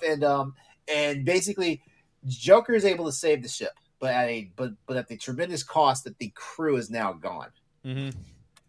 Yeah. But it's got one of the best lines where Edie's like, you have to crawl down this tunnel. He's like, are you sure about that? And she's like, I love to see humans on their knees. Yes. And Joker's like, what? Yeah. And she's like, that was a joke. Yeah, and Edie's basically getting Joker to basically unshackle her, which basically is a fancy term of saying like make her fully aware. Yeah, fully aware and fully capable of actually controlling every aspect of the ship. Yeah, every aspect of the ship, fully self-aware, which also means that she basically can now violate the first law of robotics, which is you cannot kill. Yeah. You cannot kill, because first law of robotics, you know, for the nerds out there, is you cannot kill even in self-defense. Mm-hmm. Yeah. Which is the antithesis of the book I, Robot. Yes. Yeah. So yeah, obviously Edie purges the ship of all the collectors and basically retains and saves the ship so that the collectors can't destroy it, and then actually kind of punches away from the ship itself, light speeds away. And all of a sudden, like, Shepard comes back to the ship. He's like, what the fuck just happened? Where is everybody? So now, like, Joker, what the fuck did you do? Yeah. He's like, listen. I wasn't going to throw my broken ass limbs at it. So, and this is where obviously you find out, like you said, against Cerberus protocol, is that Edie now has full control of the ship, and she is unshackled, so she can almost like do and say, and she's kind of running her own self. So this is where kind of like the end game is, because depending on how fast you go after this, if you say, well, I got to do some more loyalty missions or I got to do some more side quests, at this point, if you do all those things and say like, well, I could go rescue my crew, but I got to do all these side quests first. Your crew is at risk. So this is where it's very important to do all of your side missions and all your loyalty missions before testing the Reaper IFF. Because then once you test the Reaper IFF, your crew gets captured, then you go right to the final mission. Yeah. So where you actually pass through the Omega 4 relay, and this is where all your choices leading up to this moment start to matter. Did you do your loyalty missions? I did all my loyalty missions. Yeah, of course. No. I'm sorry. Oh. That was for the audience. I'm sorry. No, I don't have to ask you. I know you did. Even the characters I hated, I did their loyalty missions. Yeah, I know. No kidding. It's like a fine. Final Dude Zahid's loyalty mission. So all those times where it's like all of a sudden he's like his arrogance gets in the way and he gets that like large ass like pipe that crashes onto him and he's like, help me, and I'm like, fuck you. Yeah, exactly. Yeah, but whatever. Anyway, they better be glad. They better be glad it wasn't an Ambassador Udina side mission. If that was an Ambassador Udina, like, help me, like, nah. Dead. You got dead, this. motherfucker. Dead motherfucker. Yeah. But yeah, let's talk about those side missions for a moment here. Yeah. This is where we can kind of get into the loyalty missions. Yeah. Yeah, the loyalty missions. Kasumi's loyalty mission was freaking incredible. Like you basically, I've always loved these episodes of TV shows when they happen. So I definitely loved this part of Mass Effect 2. It was a heist mission. Mm-hmm. I loved it. It's one of those things where like Shepard got the I played as male shepherd. He got this fancy ass, like freaking, like it wasn't a suit. It was like a ceremonial gown and everything. And like, man, and it was funny because like Kasumi actually dressed him up, basically to look like the dude that she was in love with, that passed away. Yeah. But that loyalty mission, you're basically going in and you're retrieving I'm going to call it a cipher because it's a gray basically box.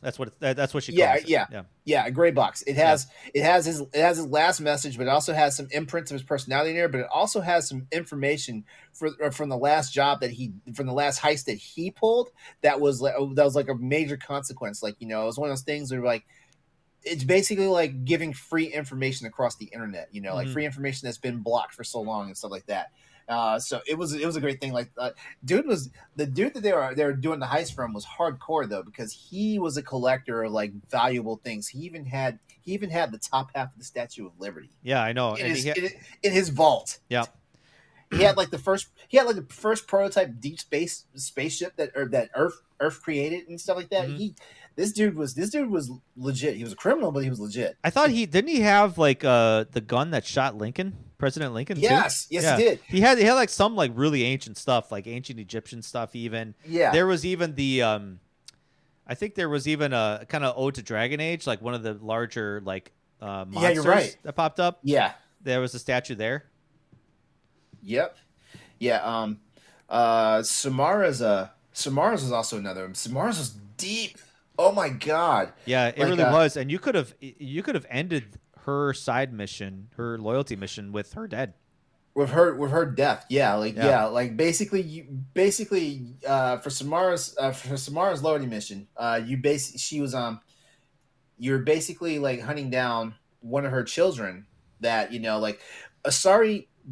There are some Asari that ascend to such a high level of being a biotic that it actually corrupts their mind, and even though they're not like psychotic or anything, they actually prey on other people's emotions and their individuality and stuff like that, and that's how they feed off of their own power and stuff like that. Yeah, and so it's basically like a curse, for the entire Asari like civilization and stuff like that. If when they're born, they're usually supposed to either be tucked away somewhere, like in a monastery, exiled, exiled, or they have to be dealt with and killed right then and there, stuff like that. And even Samara admits that her biggest mistake was trying to help her child to the point where, she was trying to like make sure that she wouldn't be locked away in the monastery, or she wouldn't be, killed, by society. Well, and that's the thing, because like she has 3 daughters, and all of them are Ardak Yakshi. That just goes to show, like Samara is just pumping out like super children. Well, yeah, she kind of said that. She was like, when I was young, my younger days, you talk to her, she's like, my younger days, I was a pirate. I was going on ships and just banging dudes and stuff, whatever or something, just having a good time. Yeah. I mean, obviously that's where, she ended up having, kids that, obviously became badass. Yeah. Badass in many different ways. But, if you go to a monastery, a lot of times your Ardak Yakshi tendencies will be suppressed. But if they go unchecked, this is where you get to the whole point of Morinth is her daughter's name. Yeah, so you have to actually kind of like entice her to like take you back to her apartment, and this is where you can kind of like initiate some sort of connection with her. And then Samara comes in, and then you get into this big biotic battle where you can decide like Samara's like, we have to kill her, and Morinth is like, no, don't kill her. I'm more powerful than she is. You should side with me. And then, I'll help you with your mission, yada yada yada. If you're the type of person that picks Morinth over Samara, I don't want to know you. Right? I don't want to know you. Right? You can just unfriend me, like in real life. But obviously Morinth is just kind of like a filler character. Yeah. And Samara, I don't know. She just means more. Like it's really kind of interesting. Like out of all the side characters that I loved and enjoyed talking to, I loved talking to her because she always was so philosophical and so worldly. As a matter of fact, her and Kasumi both they had like a Zen quality to them. You know, it's like it's almost like they were soothing your soul every time you had a conversation with them and stuff like that. And that was definitely one of the cool things, like. But also Samara like just gave you a lot of information on life. Yeah. It was crazy. Yeah, it really was. And even like honestly, like she would even be like, I know you don't understand this life because she lives a very lonely life, and it's kind of hard to understand from that point. But she's like, I'm not here to try to explain to you why that is. I'm just here to tell you that's how it is. And yeah, it is what it is. So, but otherwise, Legion had a loyalty mission too. Yeah, because this is which is funny. Like it's like we just got this guy, and he already wants you to go on a quest for him. Yeah, and it's actually a very important quest because I would say probably the most impactful in terms of the overall story, because not only do you find out that the Geth are kind of one hive mind, you end up finding out that the Geth that were part of Mass Effect 1 were revolted, basically. Yeah. So they were like a separate faction from the rest of the Geth. So they didn't reach a consensus, so to speak. So they broke away from the, machine system, so to speak, to go to the old machines. And they call the Reapers the old machines. Mm-hmm. And you go to this large Geth ship, and this is where you can actually make the choice to rewrite the code for the Geth to be, I guess, docile. Yeah. Or you could elicit a virus that literally almost destroys them.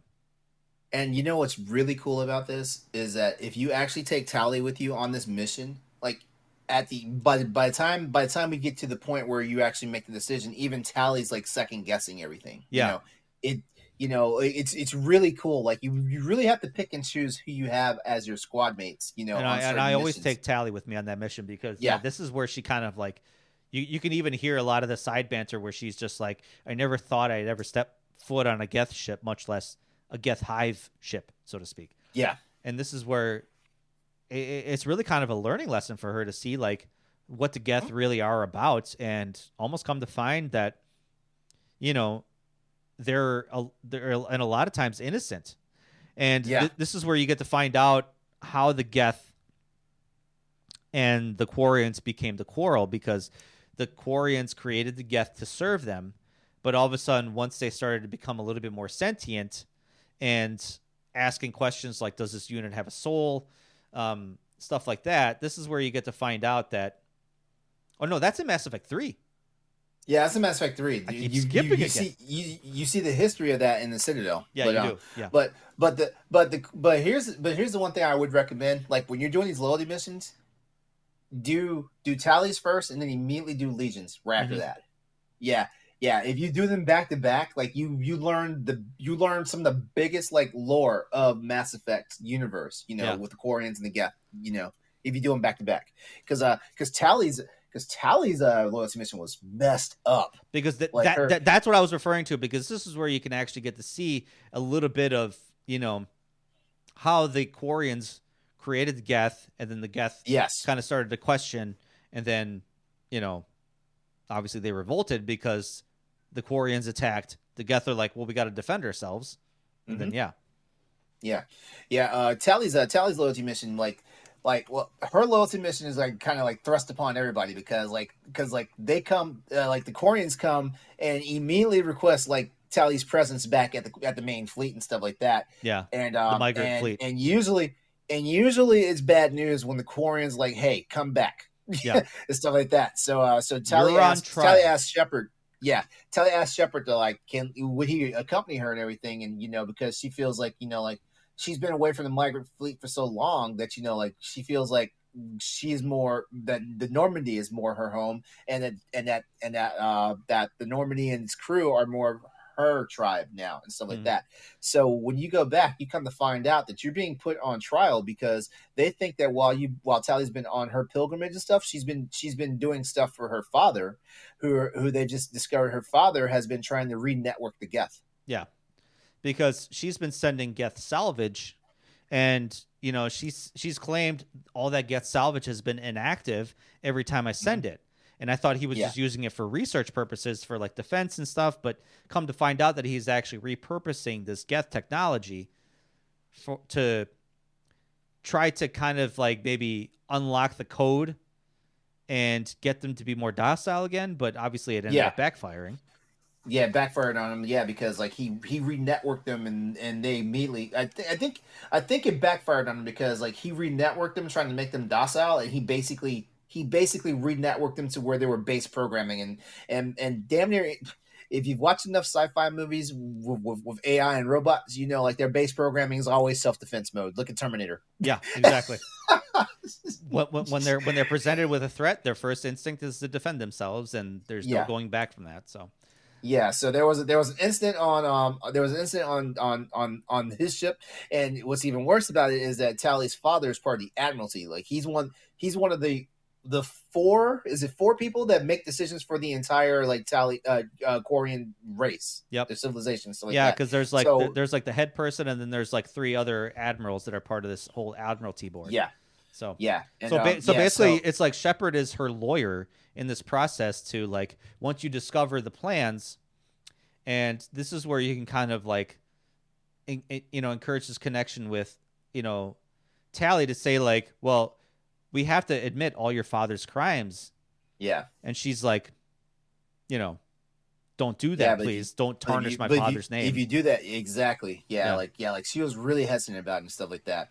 What was the other big? There was another big like turning point in that loyalty mission. Why am I forgetting it? Oh, actually, it's not so much a turning point. Like it, like depending on which gender your shepherd is, like it's crazy how like in this instance, Fem Shep actually does a better job of defending. Mm-hmm. And even though they have the exact same lines and stuff, like Jennifer Hale just delivers that whole like scenario mm-hmm. like much more heavily than the male version of Shepard did. Yeah, especially when you drop the Paragon points, so long as your Paragon points are high, the Paragon conversation wheel to say like Tally's bled for the Quarians, and done amazing things for the Quarians.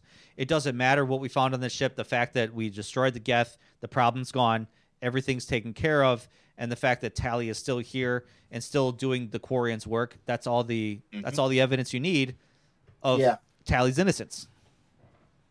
And I love how after everything's said and done, Tally changes her name to Tally Vas Normandy. Yeah, because the last name is always indicative of the ship that they serve on. Yeah. Yeah.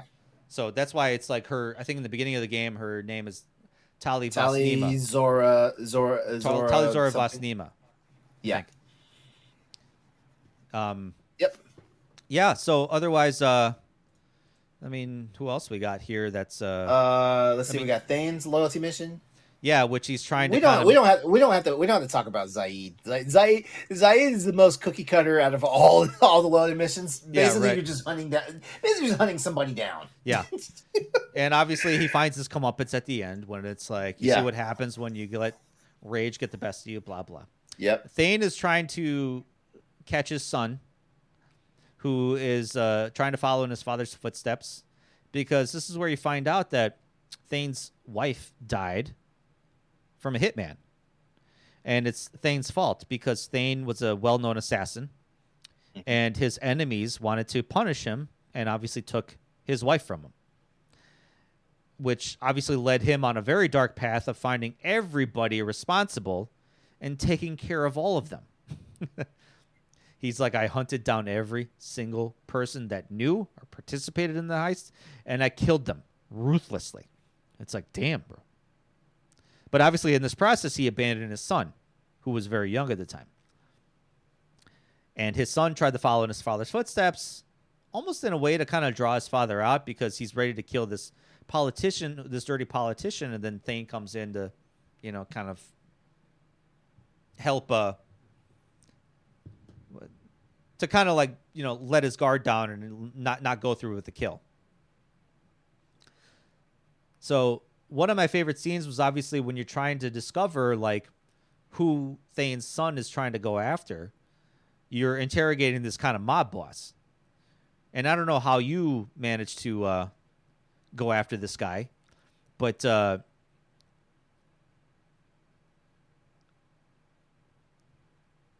ended up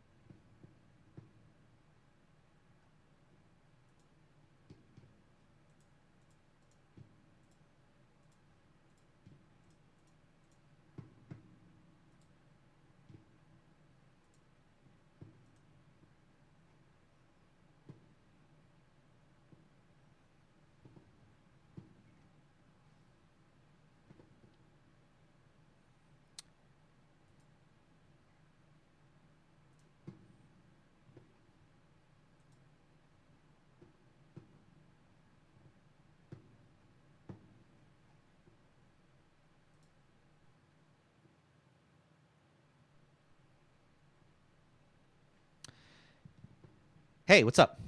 Hey. Okay. Hey, so what happened? I don't know. All of a sudden, like, you just dropped. Like, I was like, my Wi-Fi is good and everything, but Okay, yeah. See, you completely locked up, and I was like, something happened. yeah, I don't know. It looked like you locked up too because I was like, oh, he's just still sitting there. Yeah. What?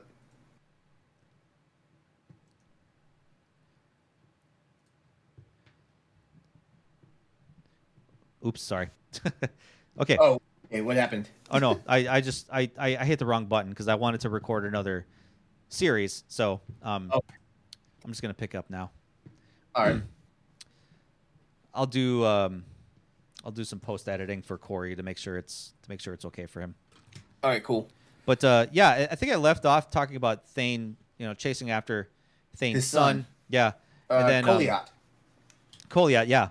So one of my favorite scenes of that whole side quest was going after the guy that kind of knows where he's going, and like you could play good cop, bad cop with Thane when you're interrogating this dude. Yeah. And I think I talked about this where like you can go the full renegade route right from the beginning. And like the guy's like, I'm not talking to you. You're not the cops. You're not the police. You pull out a handgun and then you say, hey, you know what I am? I'm a Spectre. And that means I am above the police. That means I could do whatever I want. So you're going to tell me what I want to know right now. And the guy's like, okay, all right. This is where he's at. And then you walk out, and then Thane's like, that was the fastest interrogation I've ever seen. Yeah. Thane is such a cool character, man. Like, shoot, like even his design is cool. Like, like I wonder when they designed the Jarrell, did they design him to be the face character? Yeah, I don't know.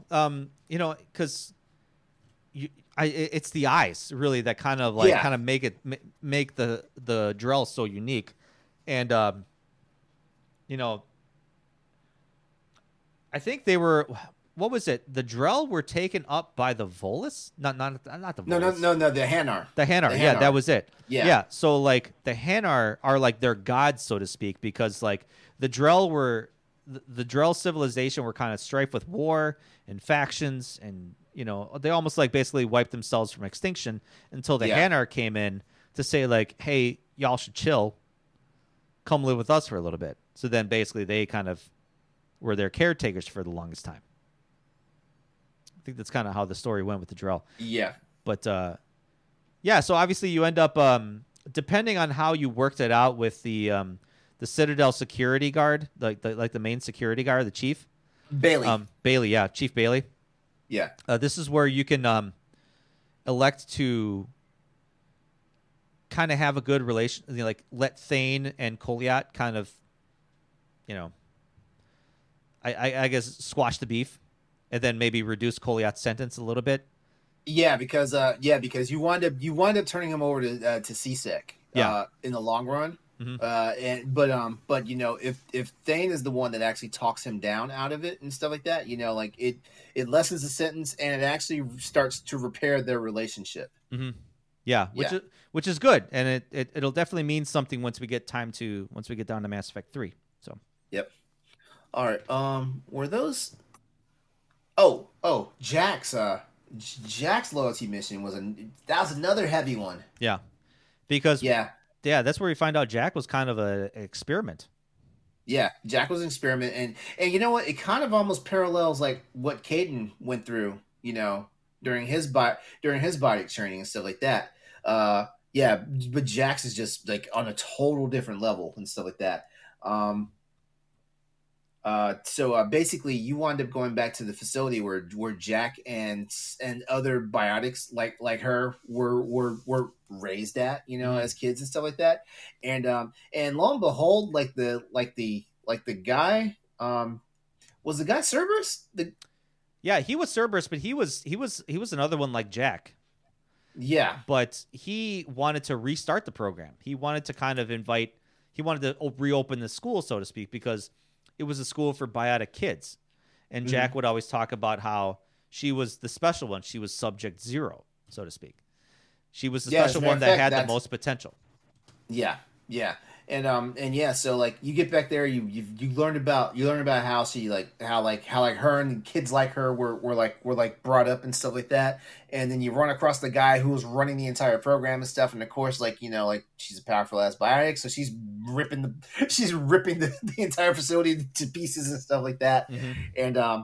And now this is one of those ones where in all seriousness, like I scum saved this one because we knew that Jack really did want to kill this guy. Yeah.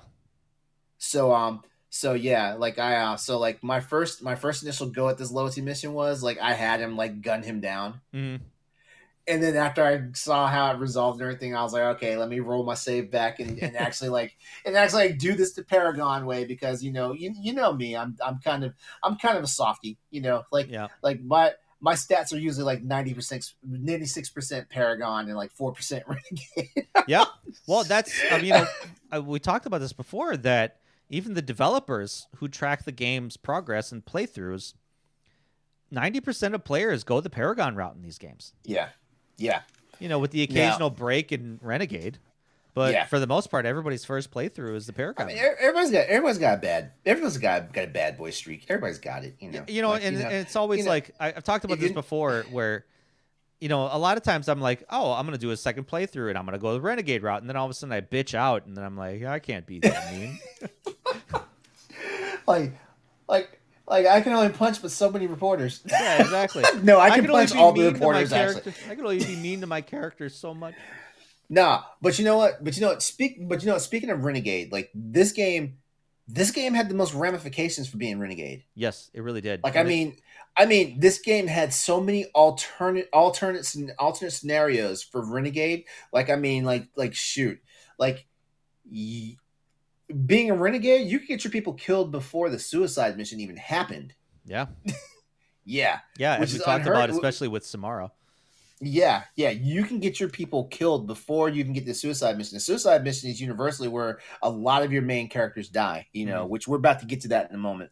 I think those are all the notable loyalty missions. Yeah, like Jacob Taylor. Grunt, what was Grunt's loyalty mission? I can't remember. Grunt wanted a clan to represent, because he felt like he's got all this violence in him, but he's like, I need a purpose. So you go to Tuchanka, and this is where you discover that we have to talk about Mordens. Mordens is a very important one too. Yes, but you go. As a matter of fact, because Mordens actually has blowback into Mass Effect 3. Yes, a very significant blowback. But you go to Tuchanka, which is the Krogan homeworld, and that's where you see Rex. Rex is like basically the leader of all the Krogan, and he's trying to kind of unite the clans. And then, that's if you let him live on Vermar. Yeah, of course. Otherwise, you had to do his loyalty mission. Yes. Yeah. Otherwise, it's his brother. Yeah. Which, by the way, Reeve. Reeve. It's Reeve, right? His brother. Reeve. Yeah. Yeah. Reeve was not bad. Was not bad. I liked him. He talked more shit than Rex, which is funny. Because Rex does talk a lot of shit. So you got you have you do his loyalty mission, and then all of a sudden, like, he has to fight this big Thresher Maw, which is some giant, ground snake. And then it's like, okay, now he's part of a clan. And then Morden's mission on Tuchanka is there's one of his. You end up finding out Morden participated. One of his former lab assistants. Yeah. You end up finding out Morden participated in the Genophage. Mm-hmm. Not the first round, but the second round. Yeah. Because I think once they found out that the first round of the Genophage wasn't viable, they had to redo it again. And that's where, Morden was a part of it, and he was very proud of it. He was like, no, it was necessary. It was absolutely necessary. The Krogan needed to be subdued, so we had to do it. And that's right. I remember the conversation because like Jacob was in the room too, and Jacob was like, wow, that's fucked up. Yeah, exactly. You're just saying that out loud in front of all these people. Yeah. Like, we needed to sterilize this whole entire species. Jeez. But anyway, you end up finding out that one of his assistants regretted that and started to kind of experiment on all these Krogan and all these female Krogan to make them be able to birth, baby Krogan again. And obviously his experiments went a little bit awry. a lot of female Krogan died, which didn't sit well Yeah, with like with it Morden. was inhumane. Like what he was doing was inhumane. Yeah, but which is funny, inhumane. Given that we just sterilized an entire species. yeah, and I know But throughout the whole process, like you could actually kind of like give Morden shit, like like, hey, you caused this. This is your doing here. And Morden is just kind of completely antagonistic against you to the point where he's still like defending himself, but you can tell he's kind of having a little bit of damn it again. Oh, okay.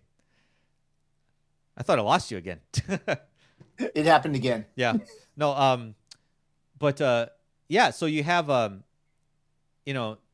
there's a little bit of antagonistic tendencies there with him and Shepard, where like Shepard is, giving him shit. Morden's like standing firm on it, but then he's also got a little bit of hesitancy in that, and a little bit of like, I don't know if maybe that wasn't the right thing to do.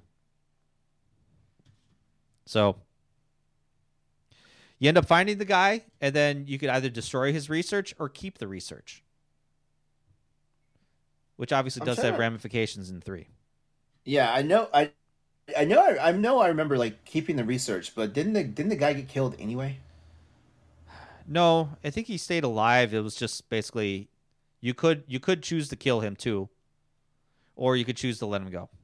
Yeah, I honestly can't remember that one. Even though like Morden is one of my favorite characters in the series, especially when you just going back and forth to his lab talking to him, and all of a sudden he starts belting out like HMS Pinafore by Gilbert and Sullivan. Yeah, but he's like obviously doing the Solarian version of that song. Yeah, I am a modern scientific Solarian.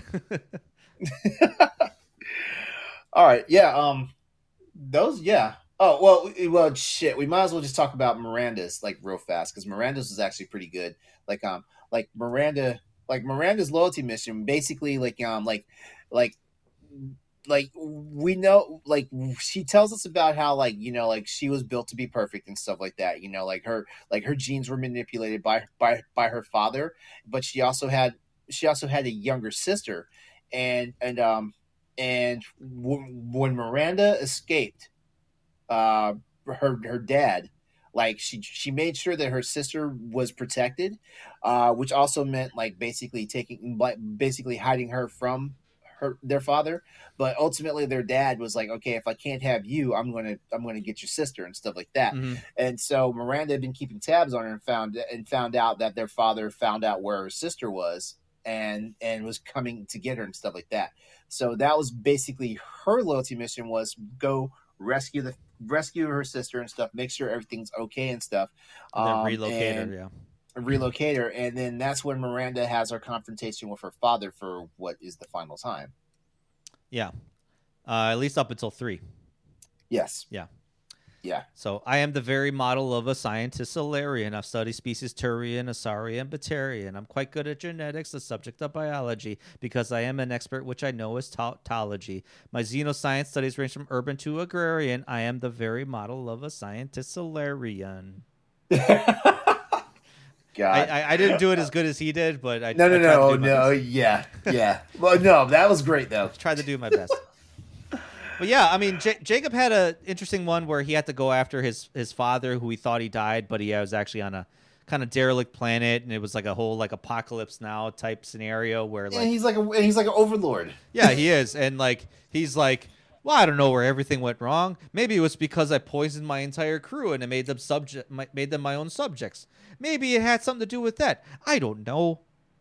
But please forgive me, son. And Jacob's like, what? Yeah. Yeah. Anyway. All right, so it's time for the suicide mission. So long as your crew is set, you get to the suicide mission, and if your ship is ready to go, yeah, your ship has to have at least 85% of its resources done to help increase your chances of your crew, your squad mates coming back alive from this mission. It's called the suicide mission because basically it's one of those missions where like you could lose everybody to win the game, basically. Yeah, and that's why those loyalty missions are important, because you want them to be focused, you want them to be committed, you want them to have zero distractions. So getting done what they need to get done to wipe their consciences clean, to say, okay, I'm fully focused. My mind's not anywhere else. My emotions are invested anywhere else. This is where, I can give you my full 100%. Yeah. Yeah. Oh, before we actually get into some details about the suicide mission, I gotta know who'd you bump uglies with in this game? Let's see. The one time I was my first playthrough, I bumped up uglies with Jacob because I was female. He was female. Yeah, of course. Naturally, was it even worth it? Was it even worth because, it? No, because when you get to Mass Effect 3 and he dogs you, no, it wasn't worth it. Because all of a sudden he gives you the whole, what was I supposed to do? Wait around for you? What? Anyway, it wasn't necessary. And here I was defending Jacob just an hour ago. Yeah. But obviously, I think he was my first one, and then I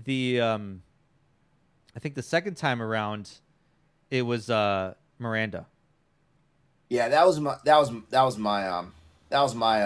what did they call it? Your power move? I don't know. No, power move. For me, I just loved the power behind her. So I guess maybe that's why. Yeah. Let's talk about the fact where she was the one on top. Yeah, exactly. Well, Yeah. Okay. There's a reason why I went for her. So yeah. I can't wait to replay that in the Legendary Edition, because I need to see. I want to see if they reanimated that scene. I gotta imagine they kept that intact. All right, so here we are, the suicide mission. Basically, we're going to go through the Omega 4 relay, get to the land of the Reapers and where the collector's main ship is at and everything.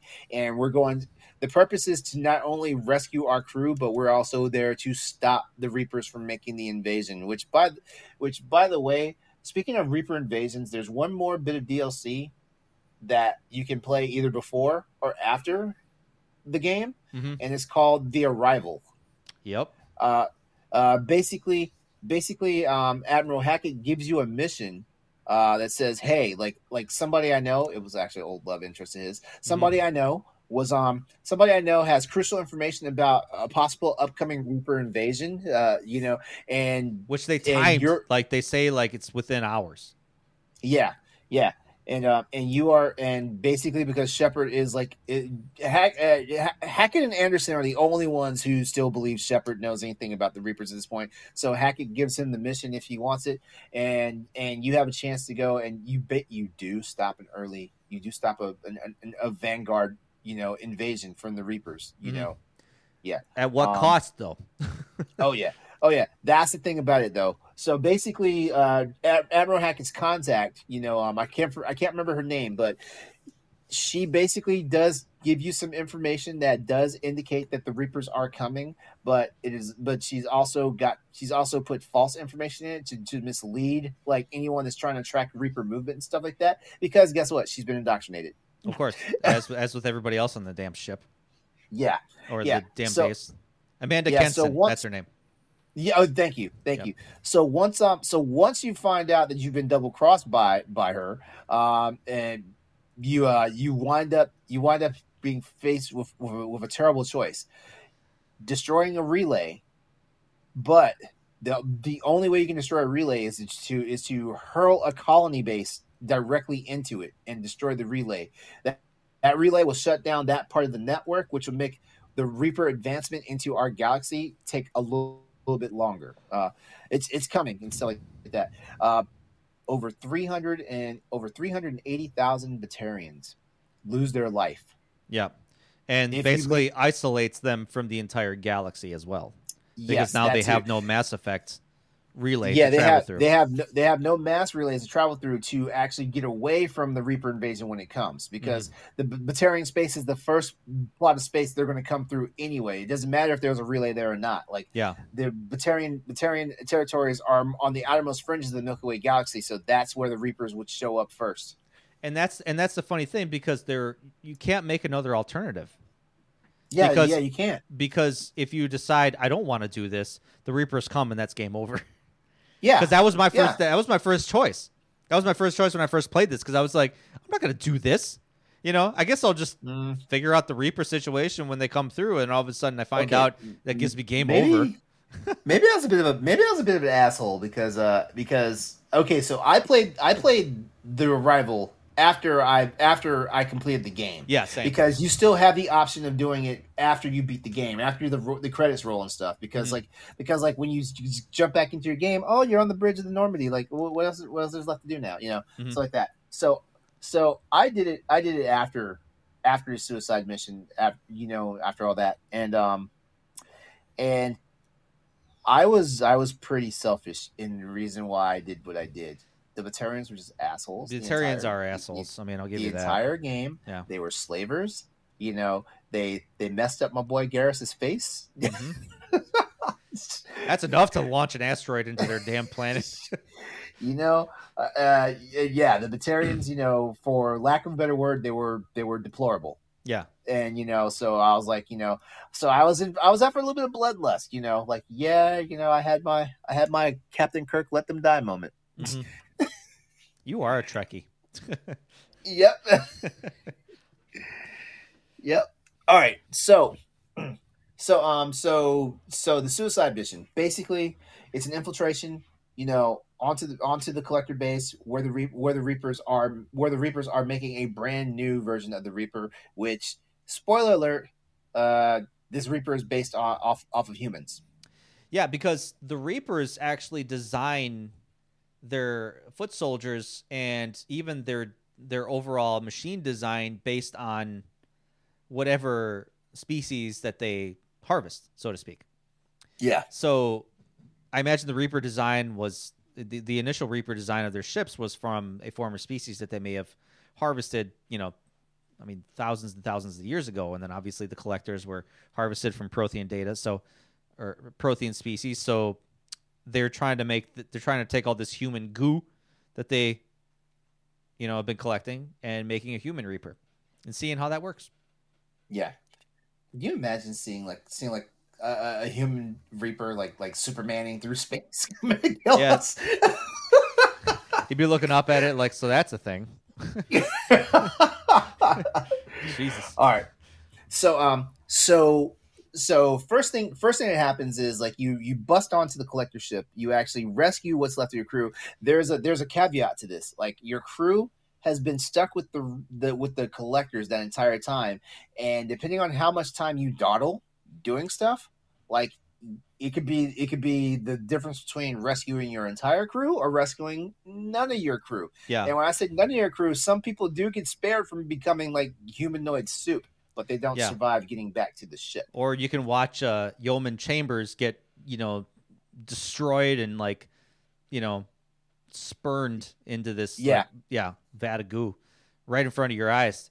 When I first got to that scene, I was like, yeah, that was crazy. That was crazy. Yeah. Yeah. But yeah. One of the most important things about this is where you get to the planning phase where you get the schematics of the ship and you start to kind of you're there with your whole team and you're like, this is where we get in. This is how we do it. We need someone to go through here. Who's able to do that? Okay, let's get through here. Tally, you do this. And then this is my ground team, so to speak. This person goes there, that person goes there. You actually get to make the decisions based on the knowledge that you need. So, hey, we need someone with good tech abilities here. We need someone with good biotic abilities here. Well, I can do that. Well, yeah, but I think this person can do better. So, yeah. Yep. So was it 2 teams or 3 teams? It's 3 teams. It's 3 teams. One team is designed specifically to get the people you rescue back to Normandy safely. But I think it was actually just literally one person, which I always send Zaid. Yeah, I'm always like, who do you want to go with the crew? Because obviously, once you go with them, they're no longer part of your crew. It's like, Zaid, get the fuck out of here. You need your biotics to actually shield your groups from the ones that are actually getting into the Reaper base to they've got to fight off the swarms. Yep, for sure. And usually it's either kind of because in those instances I always pick Miranda to be running the second team. When you get further into the collectorship, I usually have Jacob running the first team on the first, storming the first part of the base. Yeah. And then Tally when you need her tech abilities to open the door. Kasumi's also good at that too. Kasumi's good at it. Don't pick Morden. Yeah. Don't pick Morden. Oh, don't. He'll die. He'll die. He'll die. Don't do that. Yeah. Yeah, and it all culminates once you get let me see.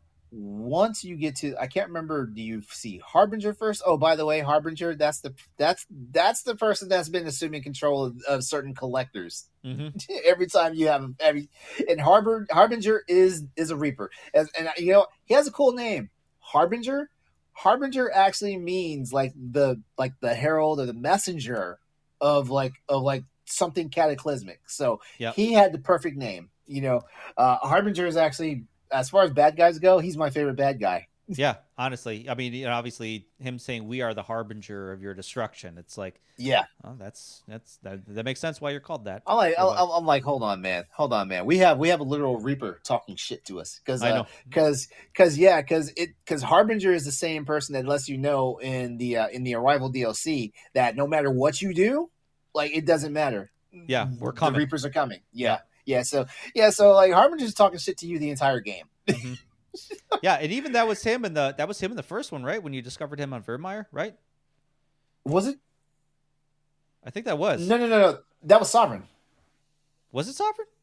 Yeah. Oh, okay. Maybe. Yeah, you're right. Maybe it was. Yeah, because he was connected to the whole. Sovereign. Yeah. Yeah, Sovereign was talking to you on Virmire. That was it. Yeah. And then Harbinger was talking to you. Harbinger was dogging you in Mass Effect 2. Mm. And then Harbinger is the one that actually lands in London on Mass Effect 3. Yeah. Because obviously he's like, I got a personal vendetta with this guy. You're like, oh, the Normandy's right there? Oh, that means that Shepard motherfucker's there. I got this one. Yeah, I got this one.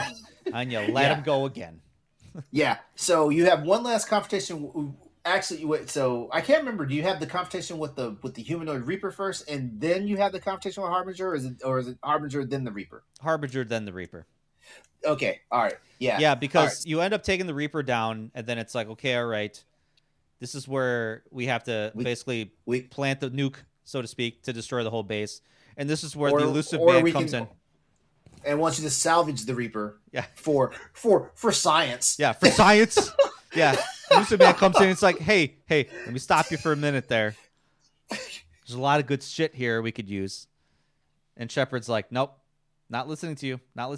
And then who, out of all the people in your group, who's the one that hangs up on him, especially if you take Miranda with you? Oh, yeah. She's the one that's like, I'm hanging up on you now. Yeah, like this, and I'm tendering my resignation right now. Yeah, effective now. Click. Yeah. All right, so nuke goes off, like the galaxy's saved for now. Mm-hmm. The elusive band is pissed off at you. the Normandy smashed to pieces again. Yep. I mean, it's in pieces, but it's okay. It's space worthy. Yeah, it's space worthy. It'll at least fly. Yeah. Yep. And there you have it.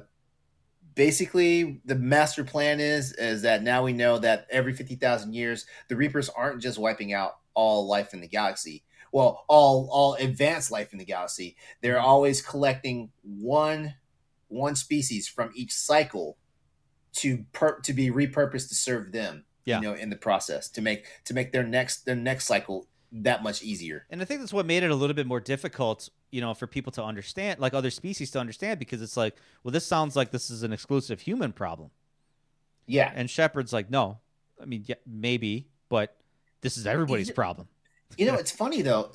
Because like, why is it humanity though? I don't understand because I think it was something with their genetic makeup. Yeah, but in this cycle, the Asari are the most advanced of the civilizations. Yeah. I don't know if they were the most unstable. Crazy. Yeah. I don't know. It could be because it could be because Samara keeps pumping out like insane, bitches. Yeah, right. No kidding. Like 3? Man, let it go. Right? I'd have stopped after the second one. Like tie them tubes, lady. Yeah, right. After the second one, I'd have been like, maybe this isn't a good idea. No, yeah. I know it had something to do with their genetic makeup, the humans' genetic makeup that made them better candidates for their plan. I don't know exactly what it was, but I know humans were picked specific for a specific reason. God, we need to stop being basic. Yeah, I know. No kidding. We need more details. Well, I think that's it. I think we hit everything major. Yeah, we really did. We need to circle back to the Lair to Shadow Broker. Yes, because we didn't quite finish that. We didn't quite finish that. All right, so back on Ilium, after Liara finds out that her own secretary is doing her dirty and stuff. That's a funny scene, by the way. Yeah. Liara, after you leave Ilium, you wind up getting a message from Liara later on in the game. I can't remember how many cycles. It's not immediately after you leave, but you get a message from her saying that she's actually located what she believes is where the Shadow Broker is hiding out at. He's on a ship that's anchored inside the orbit of a gas giant planet, which just think Jupiter. Yeah. Yeah. So he's basically on a giant storm planet, which makes him easy to mask in terms of, not getting caught. Yeah. So and if I'm not mistaken, it's just you and Liara. Like, you cannot take a third squad. Yeah. Yeah. When you storm the ship, you could take a third squad member with you.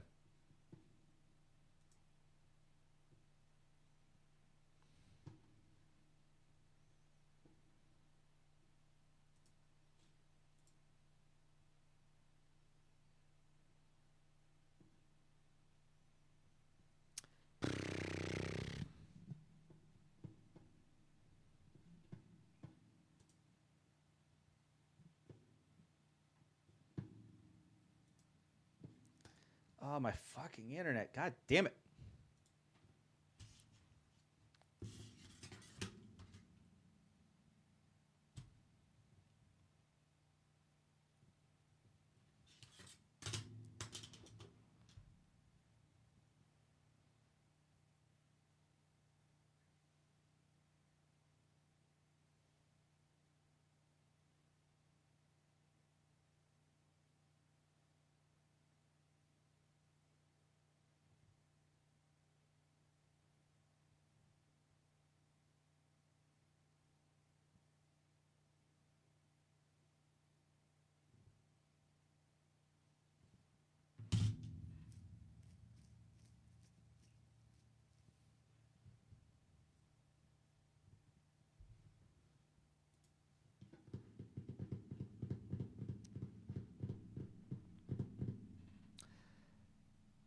I think this is going to be audio only. I'm not gonna mess with the video on this. That's for sure.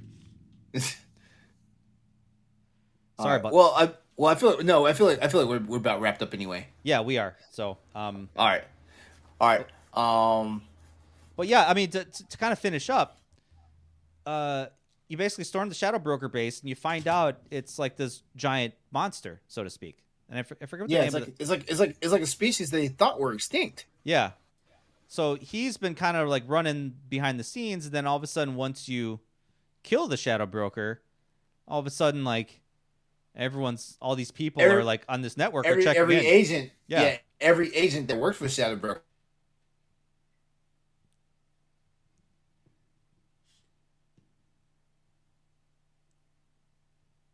And then that's when Liara makes a discovery that none of these people have ever seen the Shadow Broker. They don't know if it's a he or a she and stuff like that. And because the Shadow Broker is always using some type of encryption for their voice, they don't even know if whoever speaks on the line is the actual person or not and stuff like that. So Liara becomes the Shadow Broker who is quote unquote one of the most powerful people in the galaxy. Yep, who has unlimited funds, unlimited resources, unlimited utilities, everything. And I will tell you this: it is a major plot point for the next game. Yep, definitely is. That is definitely something that's going to be necessary for the fight against the Reapers when we get to 3. So let's end this episode before my internet craps out again.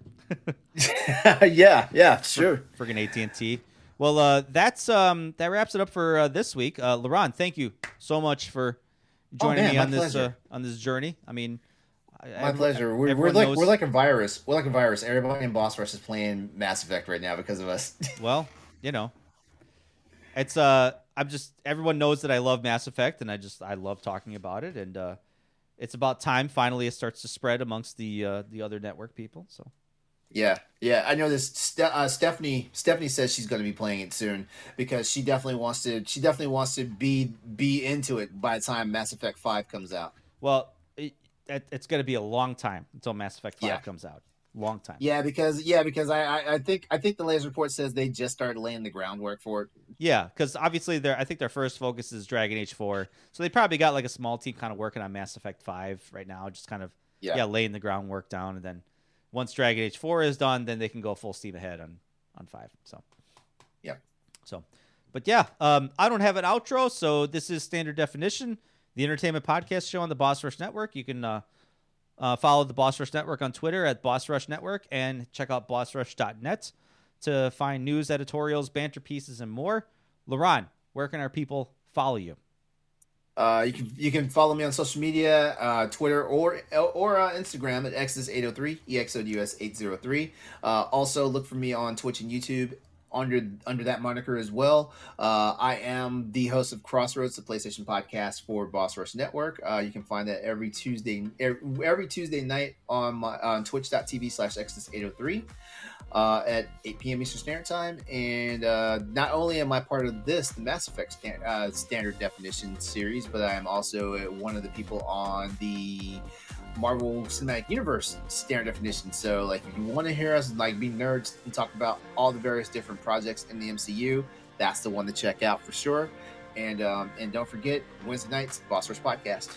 So you can follow me on Twitter. I'm on the EXP Cast, a video game podcast. We're part of the Boss Rush Network. You can follow us there on Twitter, Facebook, and Instagram at EXP Cast, and also my personal Twitter and Instagram at StoyMKE8. So awesome. All right. Well, thanks for listening, guys. Appreciate it. Yep. Bye. Have a good night.